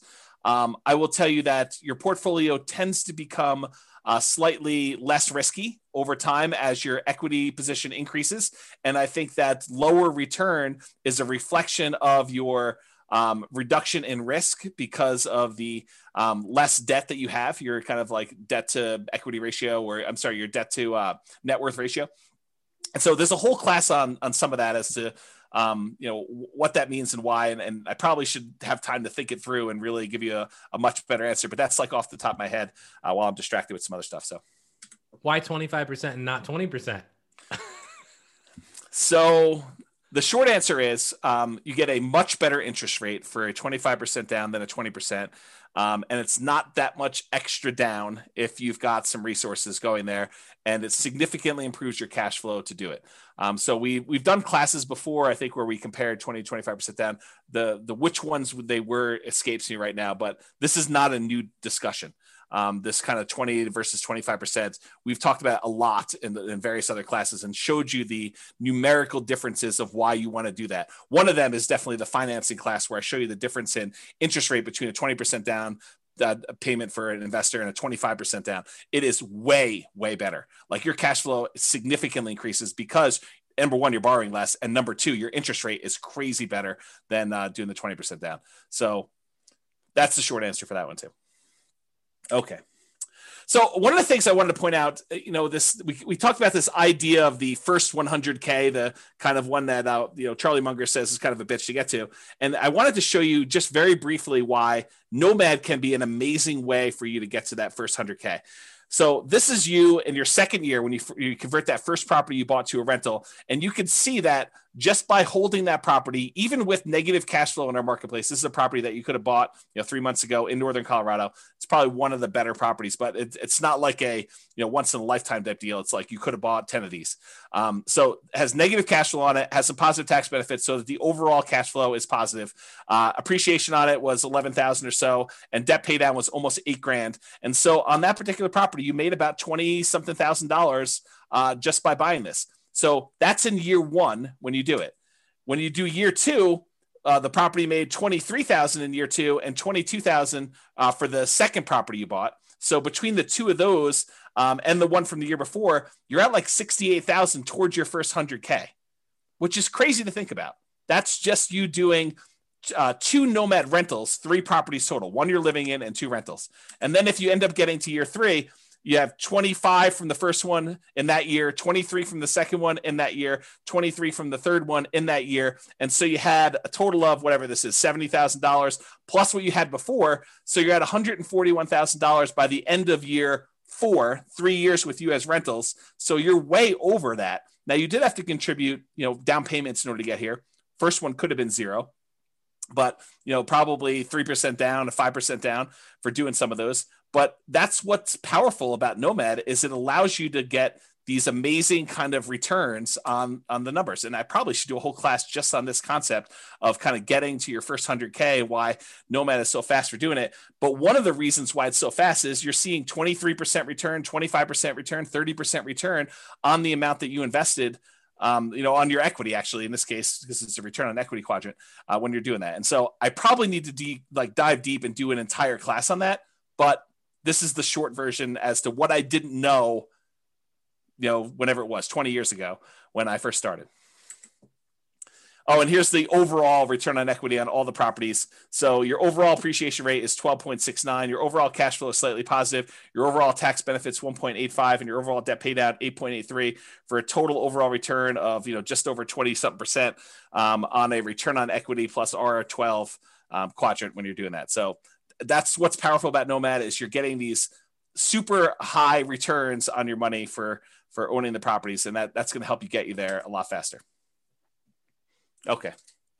I think I'm making up some time. I'm halfway through, 36 slides. Focus. When I was running my marathon, Brian was texting me videos of The Rock in the gym saying focus. That's what he was doing when I was doing that on my phone. Focus. My phone exactly. Is actually named Focus. Really? Should be named like lack of focus, like distraction. No, that's not your phone. So focus is going to be relatively short, but I think in some ways this is one of the bigger ones, right? I think this is the one that cost me a lot of time, cost me a lot of energy, and probably didn't help as much. It's this idea of shiny object syndrome where, you hear about a new course on, I don't know, reverse wholesaling or option auction strategy or, flipping houses remotely or virtual wholesaling or whatever it is that's the new attractive thing of the day, or day trading or buying domain names or whatever it is. And you end up thinking that may be better than the strategy I'm doing. It would be a disservice for me to actually continue doing what I'm doing when this other thing could be 2 times better or even 10% better. It's just this kind of like, you think that you're missing out on something. And I think I had a lot of that missing out sort of psychology going on, especially when I was younger, and I was looking for the optimal vehicle in order to get me where I was going to go. And I don't know if anyone else has had that sort of, thing where you feel like I got to pursue everything because I don't know what I'm missing. And I could be finding something that's so much better than what, this person's selling me as kind of like their course or their strategy. And so I had a lot of that going on. So I was always looking for something better. Yeah. Like a fear of missing out. I think that's a good way of putting it too.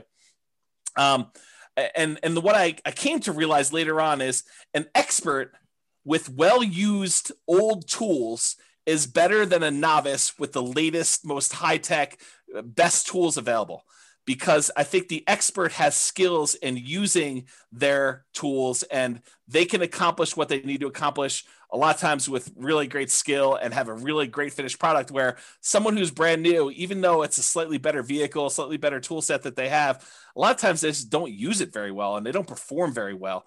And so I don't know, I would think really hard about jumping ship all the time and trying something new. I would just focus and be patient and implement a strategy that, is in the top 25%, 20%, 10%, whatever you find is your particular strategy. But I wouldn't jump around to gain a little bit of extra thing, because the grass is always greener on the other side. You think that something else is going to be way much better, and you try it and you're like, oh, I didn't realize this was going to be part of this thing, or I was going to have to deal with this nonsense and stuff like that. So I think that's another part of it. Yeah. I mean, if you've ever seen me use like a regular saw versus a power saw, like my cut is much straighter with a regular saw, because that power saw is out of control. Yeah. I mean, that's probably true, I guess. And then here's the other part of focus. Here's a quote from the Bible: "Where there is no vision, the people perish, but he that keepeth the law, happy is he." And that's from Proverbs 29:18, King James Version. And I think about this a lot, because I think about how it was hard for me, and I think it's hard for a lot of people, that unless somebody lays out the entire plan in detail and thinks through the entire project and like says, these are the steps. This is where you'll be. This is what you need to do. I think for most people, it's hard for them, especially when they're brand new and they don't know what they don't know. They don't know what they're missing. They don't know what they need to do until someone lays out that in detail. It's really hard for you to have the vision of what you need to accomplish and how it gets you to your goal. And so this occurs to me, like when we started teaching Nomad, I realized right away that I need to put out, even if you guys don't use the 10-year plan of buying 10 Nomad properties, you need to have at least seen a 10-year plan so that you know, hey, someone has thought this whole thing through, and this is how you can get from 0 to owning 10 rental properties and what those numbers look like. Now, you may decide you only want to do 1 or 2 or 3 or 4 or 5 or whatever it is, but at least someone has laid out, 10, Brian says, but someone has laid out the entire plan for you and given you a vision. This reminds me of like someone who is trying to build a house without creating a blueprint first, or without creating some type of plan. It's like, does this board go here? Well, I don't know. I mean, unless you have a plan, you don't know if a board does go there or not. Maybe it should go there. Maybe it shouldn't go there. But until you have a very detailed, thought through, organized plan where you know all the pieces fit together and how they fit together and what order they fit together, you can get lost in this thing where you lose focus. You just don't know what you should be doing. So I think it was really challenging for new investors to kind of develop or see that a detailed plan in the future. So that's why we ended up teaching the Nomad the way we do. It's one of the reasons why I wrote the financial planner software, is because there wasn't anything available that made it easy for us to develop these plans and change assumptions and do all that. And then it's one of the reasons why I wrote literally the blueprints, so you could take your plan and I walk you through what happens at different stages, all these different significant events and stuff like that. So I'm trying to help you with your vision process, because I think that was something that was lacking for me. I thought my vision was this $100 a month times 100 houses. And if I had run those numbers through the real estate financial planner software, I would have saw really early on that that was going to be problematic, especially if I did any type of stress testing whatsoever on those. So you want to add something to that, Brian, before I go on to the next one? No, spot on. Oh, you wanted me to add something because you were thirsty. Sorry. Well, I figured I would just ask that. And on a related note, I think this focus and the grass is always greener, I think those are related. But when I was first starting off, what I was told by all the people I talked to and all the books I read is cash is king. And I also heard cash flow is king. And so it was sort of like this somewhat contradictory advice, but I took cash flow to be king more so than cash. And maybe it was because I could see how I could generate a little bit of cash flow. I had a hard time seeing how I was going to generate large amounts of cash quickly to do stuff like this. So when I first started, it was still challenging in our local market, just like it is today, maybe a little bit less challenging, but not much, to find properties that had positive cash flow. It wasn't easy to do, especially quality properties. So I was doing things just like we teach in like the cash flow workshop class to improve cash flow. I was focusing on doing a lot of those things. The things that I was primarily doing was buying properties as, BRRRR, the buy, rehab, rent, refinance things, and also creative financing, because I didn't have 20 to 25% down payments. Maybe I could have scraped together 1 or 2 to do that. But after that, I was done. I mean, I would have been done buying. And so that was really hard for me. And I wanted to acquire more than just one property that had $100 a month cash flow. I was trying to do this fast. And I think that was actually one of the things that I probably made a mistake, is I think I was trying to rush financial independence. I was trying to get there really fast, pushing it really, really hard to do that. And it's hard, because I could see why some people might think it's conflicting advice when, Brian and I tell you, you got to work hard, you got to push really hard, you got to do it. But then I just told you that I think I rushed financial independence, but I don't see them as conflicting, because they're definitely both true. I don't know if maybe Brian has some insight, but I could see that they're different in my mind enough, and I'm not sure how to vocalize that. Yeah, I think I think the second part of that is, being smart and not over pressing to like ruin your chances. I think the first part is you have to put in the hard work, right? It's hard work versus don't press so hard and don't take risks that are unnecessary to get you there a little sooner. Realize that from all the other things we've talked about tonight, like it's not a like get rich or get wealthy fast thing, right? Yeah. Once you understand that I'm going to get wealthy over time, I'm going to use real estate as the means to the end for that, and you know why you're doing what you're doing, then I think, I've got to go do a lot of hard work now, right? And, as an example to this, right? Someone asks, with the huge seller's market, houses going thousands above asking price, what is the best way to find a property at a fair price for Nomad, right? And James may have a completely different answer, but my answer is hard work. Freaking every property that comes on the market, analyze it. If it looks decent, go see it. Like, that's literally how you do it. It's just effort. It's like you continue to go until you find what you want and you never give up. Like, that's all that, like, that is literally the entire secret to my existence. Like, that is like the secret to all of my success, is that when people tell me it's not going to work, you're not going to make it, I'm like, whatever, see you when I get there. And then I just put the pedal down. Yeah, I'll answer that question slightly differently. And I think in our market right now, in order to do that, I would say you're not trying to buy 12 properties right now. Although the crazy thing is we could see appreciation and rents increasing for the next decade or more. And I would have made a mistake doing this. But I think if you're just trying to acquire one property, you're buying something that has good long-term economics. I think that's what you're trying to focus on, is buying something of quality that you would want to have in your portfolio 30 years from now. And it's possible that that property will have a dip in the short term, but I think over a very long period of time, if you pick a property of quality that is likely to have really good long-term economics, even if you're paying a small premium today, it's going to be cheap in the long run. And I think that's part of how I look at it now. Yeah. Yeah. So Dan says working hard does not equal rushing. Yeah. And Hunter says, that's actually a super interesting point. Thanks for pointing that out. In many ways, that's how I've interpreted hard work. Right. And it's not about how fast you can get there, right? Like, if you were hiring an employee, would you rather have the person that rushed to get their job done, or would you rather have the person that did their job really well, but they both worked equally hard, but one rushed? Which one do you think has more mistakes, and which one do you think is the long-term employee? That's the person you want to be. Yeah. Yeah. That's definitely some good points about that. I mean, there's a lot of nuance and subtlety to some of this stuff. And I think that, especially since I've identified some, if I can get beyond the emotional attachment I have to some of these points and the kind of like carnage associated with it for me, I think there's some real good lessons for us to continue to repeat in the future for NCRAG. But I think, I just need to work on, I think, getting beyond that. Yeah.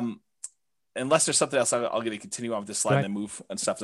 So when I was doing a lot of the BRRRR and creative strategy stuff, we could have found some deals that had good cash flow, that had decent cash flow. The challenge I had was those were really rare. They were like super infrequent of finding ones that were decent cash flow on that. So the challenge I was suffering with was I knew I needed a certain number of properties, 100 properties for me if I was just going to do $100 a month, and I was, and I was going to try to do 10K a month in passive income, or 200 if it was me and my partner, or I need to do $200 per month and have 100 of these. So for me, I had to get to this big number, and I was thinking to myself, if our pace is 1/10 of what it was, because I'm really selective in the properties that I'm buying with these things, it's going to take me forever to get to 100 properties or 200 properties. And that was one of the things I struggled with early on, is this idea of acquisition pace and deal quality. And I think I landed on the side of pace, at least for a period of time. And I think that hurt me. And I think if I had to do it over again, I'm not sure I would do it exactly the same way. I think I would have done more, having done it again a second time. I have done it with quality. I've done it with more quality type stuff than I have than pace and just adding stuff to my portfolio because I could. So that's something to kind of remember. And this is a slide. I won't go into a ton of detail. This was in the cash flow versus appreciation class. And it talks about how markets historically, some of them have had really good appreciation. Some of them have had really good rent appreciation. There are some that have had negative appreciation, but really good rent. And so it's like, this is a breakdown of how many existed for each breakdown of market.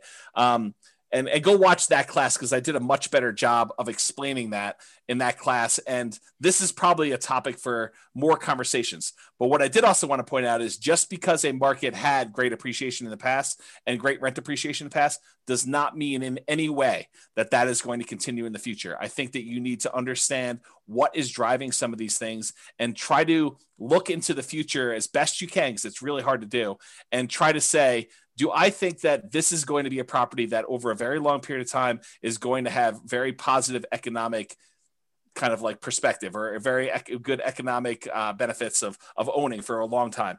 Short term, it's really hard to predict. Long term, it's really hard to predict. But I think that's part of what you're trying to do, is trying to evaluate, where this will be at some point long in the future. And on that note, do you want to say something, Brian? Speaking of reserves, do you have a tool or chart evaluating the portfolio risk? Yes.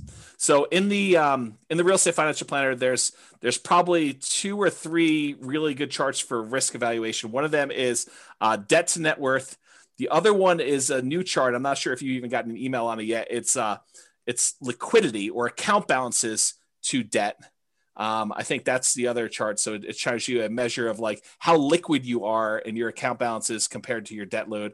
And then another one is the number of months of reserves for your entire portfolio. It adds up all the expenses on all of your properties, including rentals and owner occupants. It adds up all the expenses you have programmed in there for your personal like living expenses. And it tells you how many months you have of reserves for all those things for the entire portfolio. And you can see your kind of like reserve balance over the course of 40 years or 60 years or whatever you're running there. And I think that's another interesting metric. And there's more coming. Okay. Past is not equal to future. So, we talked about this idea about appreciation in the past does not mean appreciation is going to be in the future. Cash flow in the past does not mean it's going to be cash flow in the future. Just because a market has done well doesn't mean it will do well for you in the future. Just because a market has done poorly in the past doesn't mean it won't do well in the future. You need to try to understand the why behind it, which is really difficult to do, especially with unprecedented times. And we're not really sure like what's going to be the major factor in things and how those are all going to play out, but you have to do the best you can. And you may still be wrong. And I think that was a major thing that I had a problem with early on, is I had a fear of being wrong. And I think that still comes up today. I think that's part of the ego thing, right? Like being wrong and a feeling like I should have known.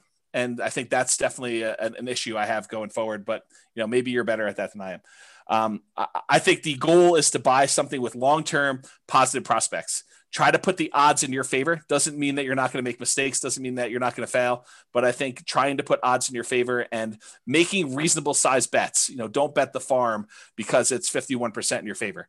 I think that's another key part of this. And that's one of the reasons why I like the nomad strategy, is that you can actually keep big reserves and buy a property and get really good returns on the small amount. And if something starts to go against you a year later, you can actually buy in again and take a better bet, because now the odds are even more in your favor because you're buying at a bigger discount or buying a slightly different market or whatever you have to do in order to continue to buy and acquire things correctly. And then market timing is a fool's errand. Trying to say the market's at its top, I'm not going to buy now, or the market's at its bottom, I'm going to buy as much as I can.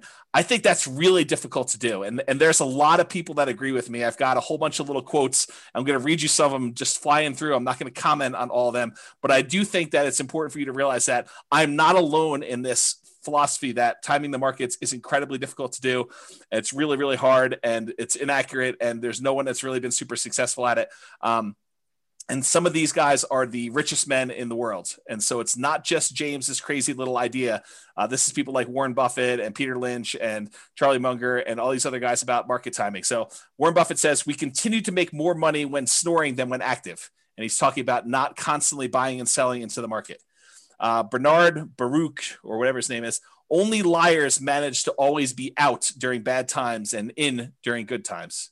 So it goes to show that. If you don't believe this, like I used to day trade. So if you don't believe this, try and go day trade and just try and get in when it's like bad and out when it's good, and like, good luck. I mean, it's just, no one can do it. Like, you might do it consistently for 6 months, but can you do it consistently for 20 years? Yeah. The answer is probably not. Here's Peter Lynch. Far more money has been lost by investors preparing for corrections or trying to anticipate corrections than has been lost in corrections themselves. That's Peter Lynch. Benjamin Graham, who's Warren Buffett's mentor, says, in the financial markets, hindsight is forever 20/20, but foresight is legally blind. And thus, for most investors, market timing is a practical and emotional impossibility. Yeah. Another Peter Lynch things. I can't recall ever once having seen the name of a market timer on Forbes' annual list of the richest people in the world. If it were truly possible to predict corrections, you'd think somebody would have made billions by doing it. Good point. Daniel Kahneman says the average investor's return is significantly lower than market indices due primarily to market timing, them trying to time the market. And we've discussed that before in class. I've shown stats on like, hey, people tend to get out too early and they don't hold, and then they try to buy back in and it's already higher and they end up losing the entire game. Totally agree. John Bogle, the inventor of index funds, basically says the idea that a bell rings to signal when investors should get into or out of the stock market is simply not credible. After nearly 50 years in this business, I do not know of anybody who has done it successfully and consistently. I don't even know anybody who knows anybody who has done it successfully and consistently. Yet market timing appears to be increasingly embraced by mutual fund investors and the professional managers of fund portfolios alike. And I think that applies to the real estate market as well. Here's another Warren Buffett quote. We've long felt that the only value of stock forecasting is to make fortune tellers look good. Even now, Charlie and I continue to believe that short-term market forecasts are poison and should be kept locked up in a safe place away from children and also from grown-ups who behave in the market like children. And part of that comes back to like the shiny object syndrome, right? Yes. You're like, oh, I'm doing this. Oh, that looks really good over there. I could make more money. And then you switch. And then guess what? You're getting in and out at the wrong times because you're just switching. Right? Totally agree. Don't time it. And I think that was something early on. I think really early on, I didn't realize that there was like market timing. I was like, I'm here now. I'm going to invest. I'm going to just do this, because I don't think a lot of books were talking about market timing back then in the real estate side. It took me a while to find the stock stuff. Okay. But I think that was one of the things. And then eventually I was like, yeah, maybe you can time this. Maybe I should go and find a market that has better economics and try to do it there. And, there's a whole bunch of weird stuff. Alan Abelson says, do you know what investing for the long run but listening to market news every day is like? It's like a man walking up a big hill with a yo-yo and keeping his eyes fixed on the yo-yo instead of the hill. Our market goes up and down, but it tends overall to go up in general. Henry Earl Singleton says, I don't believe all this nonsense about market timing. Just buy good value, and when the market is ready, that value will be recognized. I think that's the concept we're looking for here, is buying something of quality.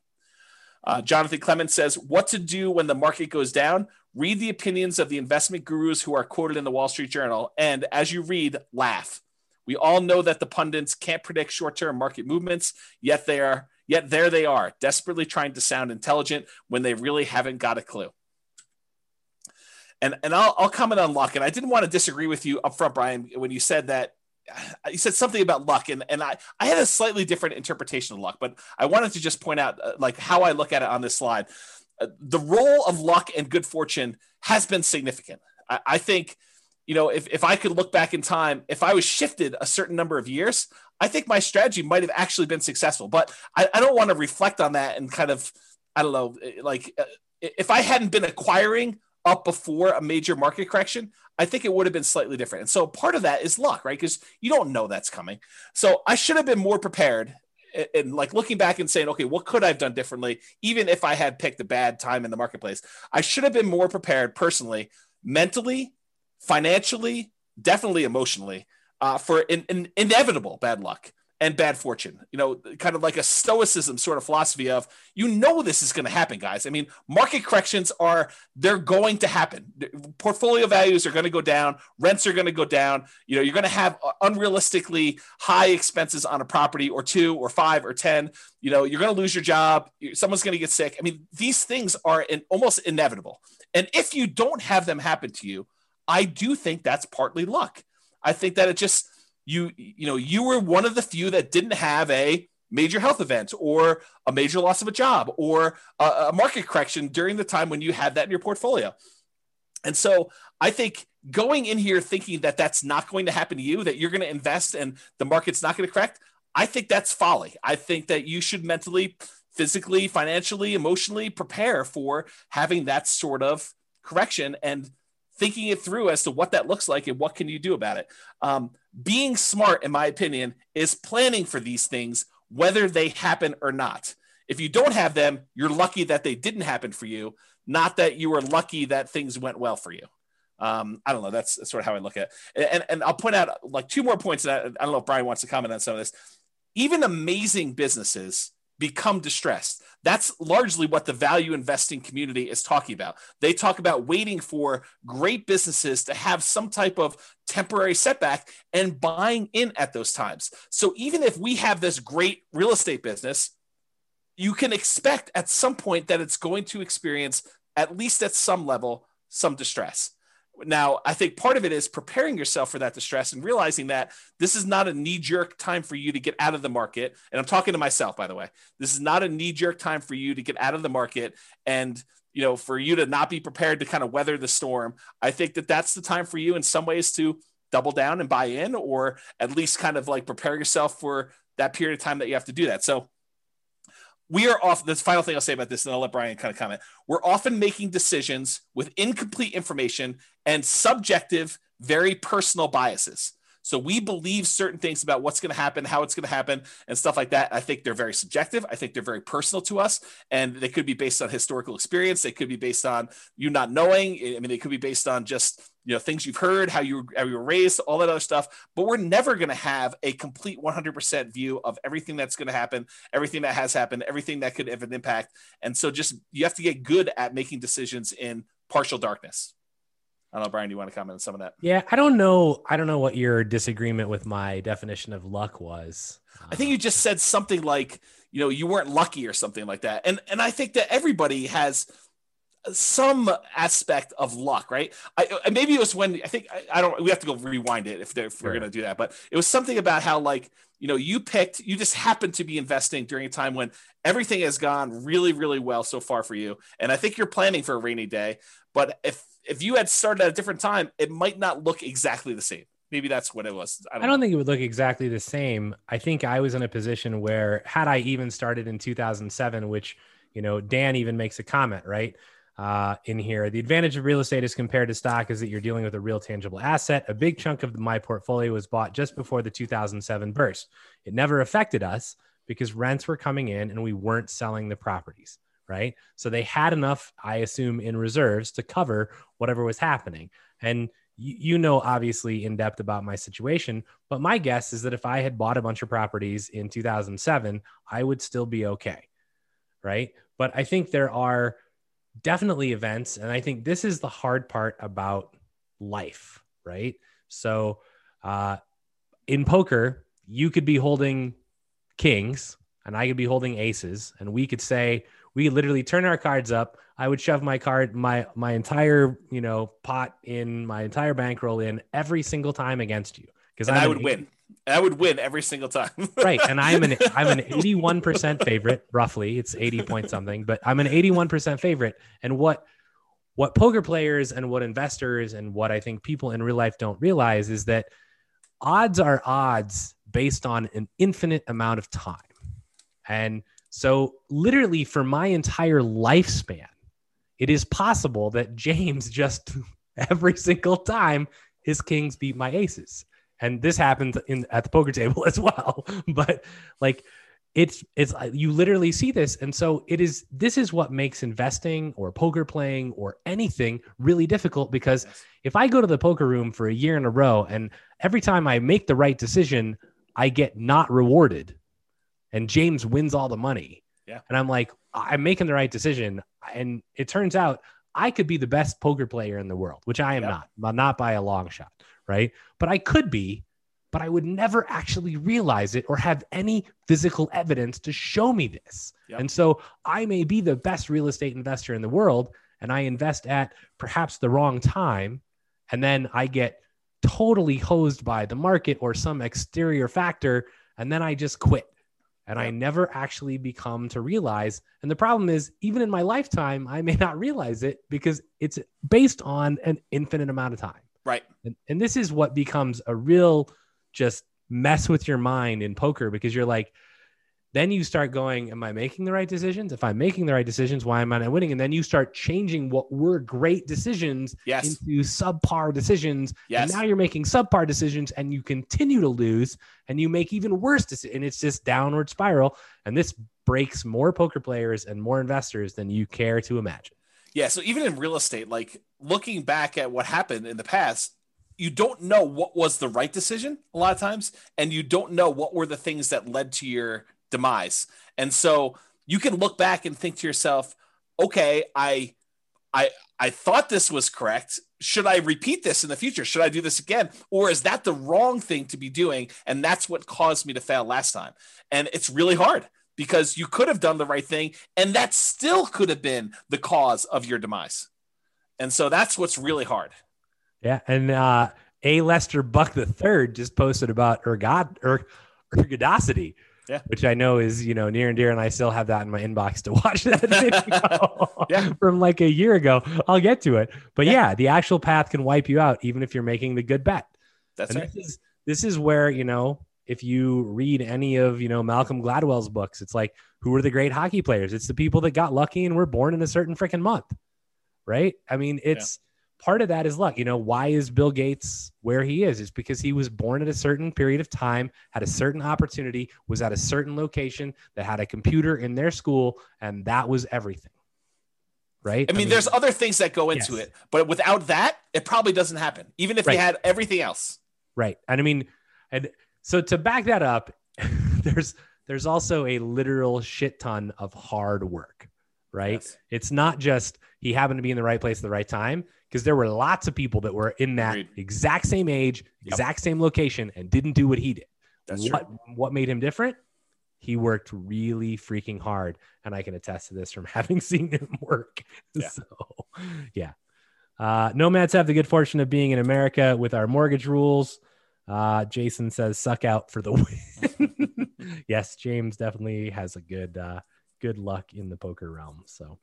Would you recommend for someone just getting started, is it worth putting the first couple of properties in an LLC or just use an umbrella policy? So all the LLC and asset protection classes are posted. So go watch those. That is a 15-hour answer.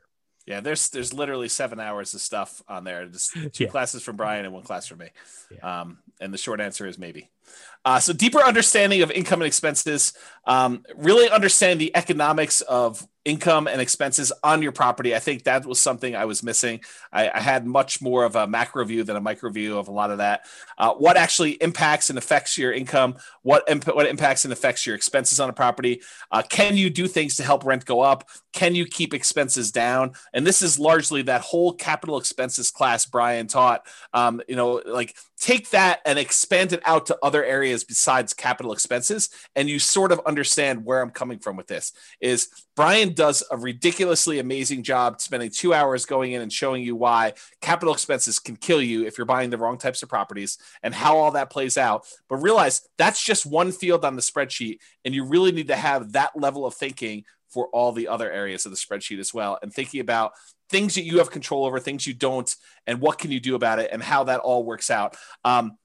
The capital expenses happens to be one of the big downsides of that initial, buy, rehab, rent, refi type of strategy, and buying creatively, because you have very little control over what properties you get. And sometimes you're taking on, risks that they're hidden beyond the spreadsheet. They're not just clear as day on the surface of the spreadsheet. So just realize that was one of the challenges I had personally. And then I think finally, sharpen the saw. I think this is the last one. Constant improvements. So you're never done learning.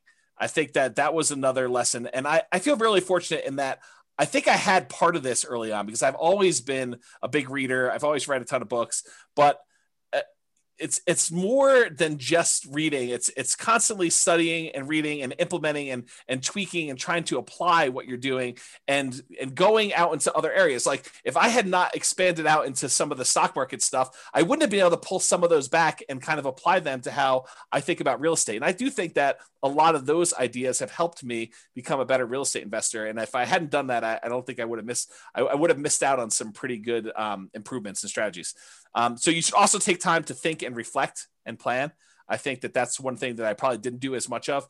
I would read a lot, but I wouldn't take time to actually process and implement. And I think Brian has been critical of that before. And I think it's fair. It's a fair criticism that, I'll read 50 plus books a year, but he's like, well, did you implement the last book you read? Did you take time to think about that and do it? And sometimes it's no, but sometimes it is yes. I mean, sometimes I do that. And if I take a break after a while, I try to go and, I don't know, put it all together and make it all work. But sometimes it's hard to synthesize after you've been away from a book for 4 months that you only read once. So it's a fair criticism, and one that I think I should do better on even in the future, but I definitely didn't do nearly as much of that in the past. And then related to this is test your assumptions. You have an assumption about how things work or why things the way that they are. And I think you need to ask yourself, is that really true? Is that a true assumption? Or is it just been that way for 80% of the time and I haven't seen the other 20% yet? And what if the opposite were true? Or what if that was not true? And think about what that might look like and say, that's really problematic for me. That would be devastating for my portfolio or devastating to my plan, and make appropriate plans for that, to think things through like that. So I can still make mistakes. I do all the time. I'm still working on that. I hope you guys are as well. And Charlie Munger says, in my whole life, I have known no wise people over a broad subject matter area who didn't read all the time. None. Zero. You'd be amazed at how much Warren reads and at how much I read. My children laugh at me. They think I'm a book with a couple of legs sticking out. So that's a quote from Charlie Munger. The compulsion to push and achieve. I think this was a mistake of mine too. I was ultra competitive and driven and going for speed. I think that I was really pushing hard early on. Not sure I completely understood or understand even now work-life balance. And so that's just something to be aware of and something I could do better at. Definitely, I was way worse when I was younger. Now I think I've made some progress, but not nearly. I still don't think it's nearly good enough. In fact, it wasn't until like about this time last year when I actually started taking off a single day a week, one day, and now it's Sundays. So, and I think that's what people maybe don't understand, right? Is that it's whether it's real estate or Amazon or whatever it is that we're into, like, it's not, oh yeah, I went to work from, 9 a.m. and I quit at 4. And like I don't need to do that. Right. But if I'm going to do something, I'm going to do it really well. And I'm very selective about the things I choose to do, but when I select one, I'm going to kill it. And I think that's the, it's on my goals to start, trying to take at least one day off a week as well. Yeah. Right. And it's because I enjoy what I do. Right. It's not like I feel forced to do it most of the time. There are definitely some of those days, but you want to do it. So yeah. Jason's next book, How to Half-Ass Your Way to Wealth. Yeah. It's called Nomad. Nomad while playing Hearthstone, Jason. That's what that's called. Yeah. Yeah. So over the past few years, I've been taking more me time, and even more so lately. We were in the hot tub at the beginning of the year, and I was telling Brian and Royce, I was like, for me, if it's not hell yes, it's no. And I'm being much more selective about who I decide to work with. I'm being much more selective about projects I take on. I'm definitely giving myself a lot more downtime and trying to work on health, mental health, and physical stuff, despite looks to the contrary from my COVID-20 that I put on since COVID started. But I think those are things that I did not know early on that I'm definitely making some better improvements with.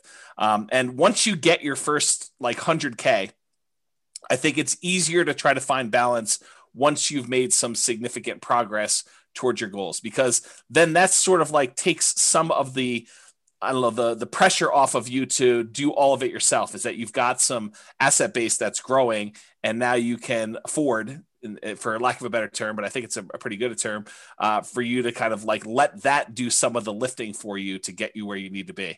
But it's hard to justify doing that when you're not at 100K, and probably even more than that, honestly. If it was me, you may have different goals on that, but I think you get to a point where that starts being enough, and now you're sort of okay, I can definitely not coast, but do less than going crazy 7 days a week, 24 hours a day, doing that. And I'm trying more not be stupid now than to be smart. And I know that sounds like a weird thing, but I'm just trying to avoid making major mistakes. And if I had to do it over again, I bet you I would take that approach a little bit more rather than trying to be the smartest guy in the room or associate with the smartest people in the room and try to make really smart decisions.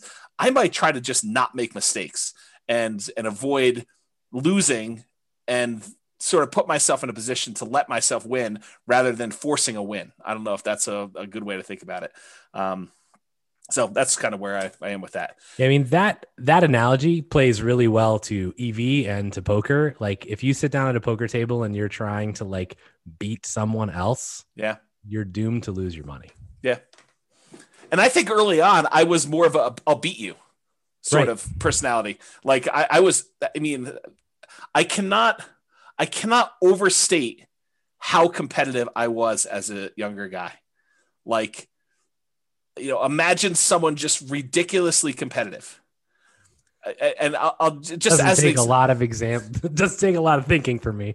Yeah, for you. I agree with it. And I think I see a lot of myself in the competitiveness with you. But like, this is how competitive I was. My brother skipped a grade in like first grade.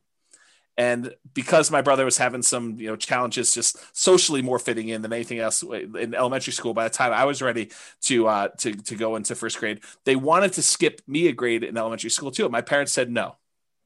So my brother held this over me for 10 years.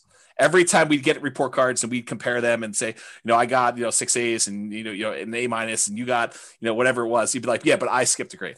So this is like every day, homework, all sorts of stuff. So I actually pushed really hard to skip grades in high school. That's how competitive I was. I pushed to try to skip grades in high school so that I could actually catch up with my brother. That's like how ridiculously competitive I was. So kind of give you an idea of what that looked like. And not that I'm encouraging that because I've totally gone the other direction where I'm just trying to so Brian, you own chess. I'm not even going to play you because I don't even want to start the competition with playing chess. So I concede. It's all you. You own the chess space. So that's sort of what it is. So, yeah. All right. So the last slide is final thought. And this literally is the last slide. Everyone wants to know if you skipped a grade. I did. Multiple. Yes. I started college at 15. So that's how I did it. But yes, like really crazy, ultra competitive to do that. All right. So final thoughts. One thing that came up while I was preparing for class, what things did I happen to get right in the beginning that I still feel are true today? That's sort of like the opposite of what do I wish I knew when I started? It was sort of like, well, what things still are true today that were true back then? That could probably be a whole different class. I didn't write that down, but I thought that was an interesting kind of like side note that occurred to me while I was doing this. All right. Only 11 minutes over. So far. Any final questions? So I got lots of comments. Oh, okay.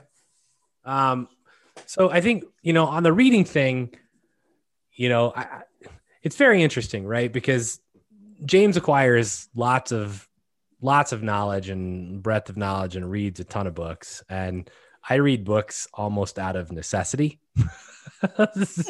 So tried to make him spit his juice out. But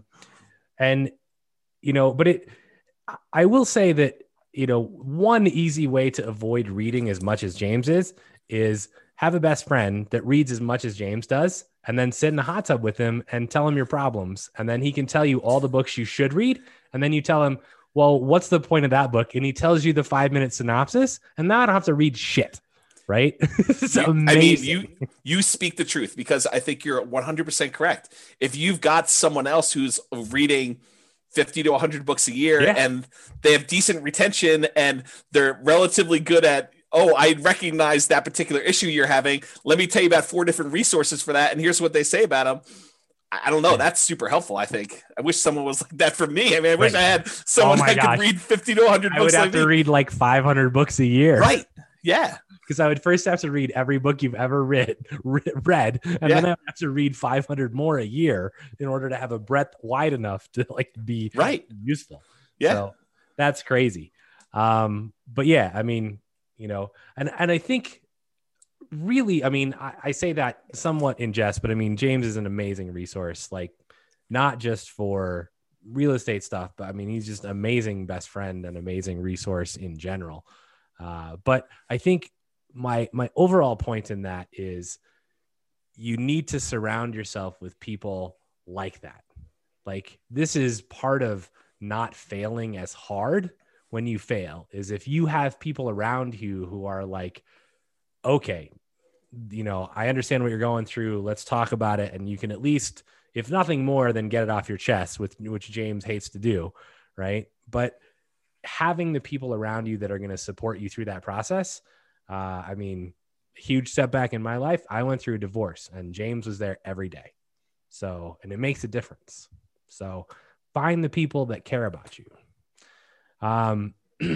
Somebody in their comment says, this is from like a long time ago in the presentation, but I highlighted it because I wanted to come back, right? It says, so much value in a great mentor, one that has a tried and true and approaches and has made money doing them. And I have this thing about mentors. This is kind of a pet peeve. You know, when we used to teach live classes, you know, people would come up after and be like, hey, Brian, will you be my mentor? And I'm like, who are you?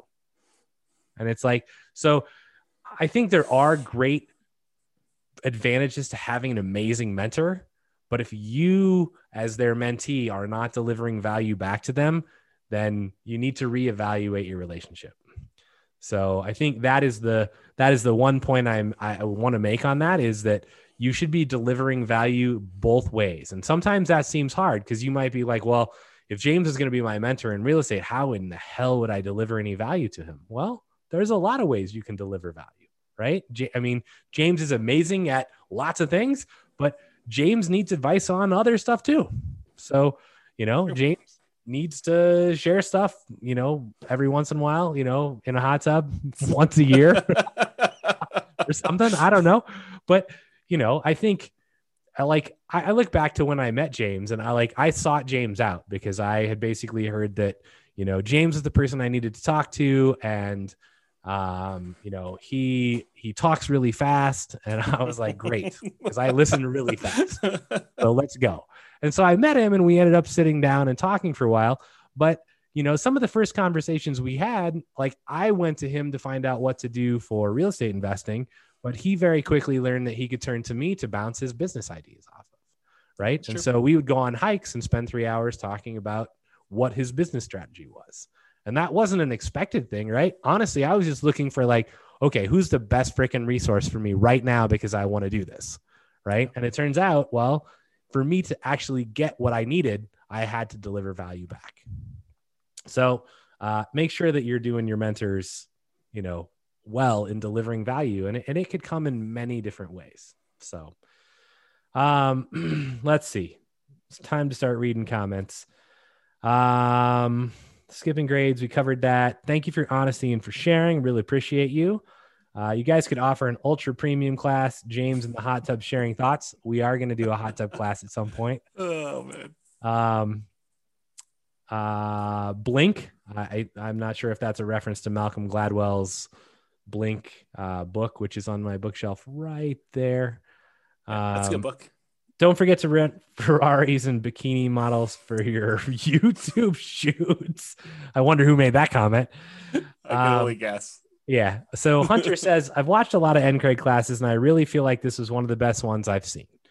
Investing in real estate or anything has been deeply psychological and almost spiritual even. So it's cool to hear you both touch on something different than the spreadsheets, numbers, and ROIs. The emotional game is super important, which I couldn't agree more. Thank you both a ton for sharing some of your backstories. Good stuff, fellas. Don't look back. Boston. Brian, that was a great point about the mentees. Amazing class from Nick. Thank you, James. Thanks, Brian. This is definitely one of the best classes I've seen from you, which I said at the beginning probably is going to be that way. I put a couple suggestions on the website from Dan. It still works. Thanks, Dan. Thank you, guys. One of my favorite classes for sure. Thanks both as always. And so that's the end of the comments. And like, I share, I obviously I went through divorce, and that was, I think, pretty rough, cause you just don't know what the future holds. And, I think that's a tough thing. But I think one of the other things that was really impactful, and I look at as just, I don't know if it's being greedy or being stupid or just, you look at things in one way, and it's almost like a culmination of a lot of the things that James talked about. Like I worked at Microsoft, we had stock options. And at one point, like I looked at it and I went, I mean, I even told my close family this. I was like, alls I need is one more stock split and it goes back up to 120. And like, I've got $2.5 million and things are like, I can retire. Right. And it was like, and then it was like about at 120 and then it plummeted to 30. Right. And you watch what you thought in 2 years would be $2.5 million turn into dust. And I can tell you that was horrific. And like, you're like, okay, well, how do I deal with this? And it's like one of the things I lost a lot of sleep, much like James did, because for me, that was like, I had pushed really hard. Right. And it was like all of that reward was suddenly gone. And so how do you deal with that? I mean, it's very difficult to come to terms with. It's very like hard to understand, like, okay, is that 10 years or 20 years for me to get back to where I was? Will it ever happen? Like you have no idea. And in some form, you lose your self-confidence. Yep. You continue obviously to work, but you're like, man, like, what an idiot. I should have, like, when it hit $1 million, I should have just sold it. Like, what was I thinking? I was 25. Yep. Like, what could I have done and invested $1 million in at 25? Like, WTF, right? So, and Jason says, hey, is that why you don't invest in stocks now? And the answer is no. I think my answer for that is, like, I have zero control over the stock market. And I've done long-term investing and very, very, very short-term investing, like down to the hours, and had the SEC like call me on the phone and be like, you owe us money. Like, you can't do what you're doing. And I'm like, call me in 3 days, click. So, I think, that part of it is I can control a lot more of the real estate that I invest in a much more detailed way. And it's, for me, it became put all my eggs in one basket that I deeply understand and watch that basket very closely. Yeah. And it's not like I don't have other sources of income, right? I mean, we obviously have an Amazon e-commerce business that does really well, but it's, over time I develop multiple sources of income. So, and I think that's prudent for every single one of you. Every time you buy a house, it's another stream of income. So, continue to do that. So, Carlos says, thank you so much. Best class ever. Thanks a lot for sharing your experience. Jason says, makes sense. Thank you. And then great advice as always. Thank you so much. So I don't know that I have anything else except get out there and buy some houses and work your ass off and get wealthy slowly. Yeah. All right. I feel a lot better now. I mean, now that it's done, although I still feel sensitive, like it's out in the world, but hopefully it helps some people. So I appreciate you guys being on here and allow me to do that. So thank you. I think it helps a lot of people. I think this is like the better version of the Halloween class that we've taught, where it's like, what could possibly go wrong with your investments? Your house could burn down. People could cook meth in your property. Yeah, I think that's like the reason I don't like that class. It's like a bitch session for everybody's like complaining. And that's like the person who comes there for the first time, who's got like the littlest bit of hesitation over like, toilets and tenants calling them. They hear these horror stories and it's like, well, I'm never invested in real estate. I mean, you saw me, I like failed. I came back. I mean, it's possible I could fail again. I don't think so, but I think that's the better version of, it's not, tenants calling you at 3:00 in the morning, especially if you have property manager. So, yep. I don't know. Yeah. Okay. We got love for you guys. Thank you, James. Thank you, Brian. Excellent class. You guys are all very welcome. So I hope I at least helped somebody. And I don't know. I feel a lot better now than I did at the beginning. Stay hard. Oh, that's good. It's David Goggins. It's go read the book. Thank you again, James and Brian. I appreciate you guys sharing both your hardships and your successes. You bet. You're more than welcome. So, all right, awesome, guys. Well, I'm gonna go drown myself in ice cream. Feel a little better about myself. So, listen to Boston. Yep. Yeah, that's what Mitch says. All right, guys. Have a great evening. Thank you for being on. I do appreciate it. Thanks, Brian. Thanks for your insight and addition to the class. I really do appreciate that. And I will see everybody next week. I will talk to y'all soon. Have a great night, everybody. Later. Bye-bye for now. Bye. With home prices up, mortgage interest rates up, and rents up, but not quite enough to counteract the higher prices and interest rates, cash flow on rental properties in Oxnard is harder than ever. Book a call with the Real Estate Financial Planner to apply our proprietary 88 strategies to improve cash flow on your rentals. See the show notes for a link to schedule your call and improve your cash flow today. If you're a real estate agent, lender, or professional in Oxnard that wants to help our real estate investor listeners, consider reaching out to learn about collaboration opportunities with this podcast. We'd love to add more value to our listeners by having you assist our investors buy, sell, and finance their real estate investments. See the show notes to schedule a call to discuss collaboration opportunities.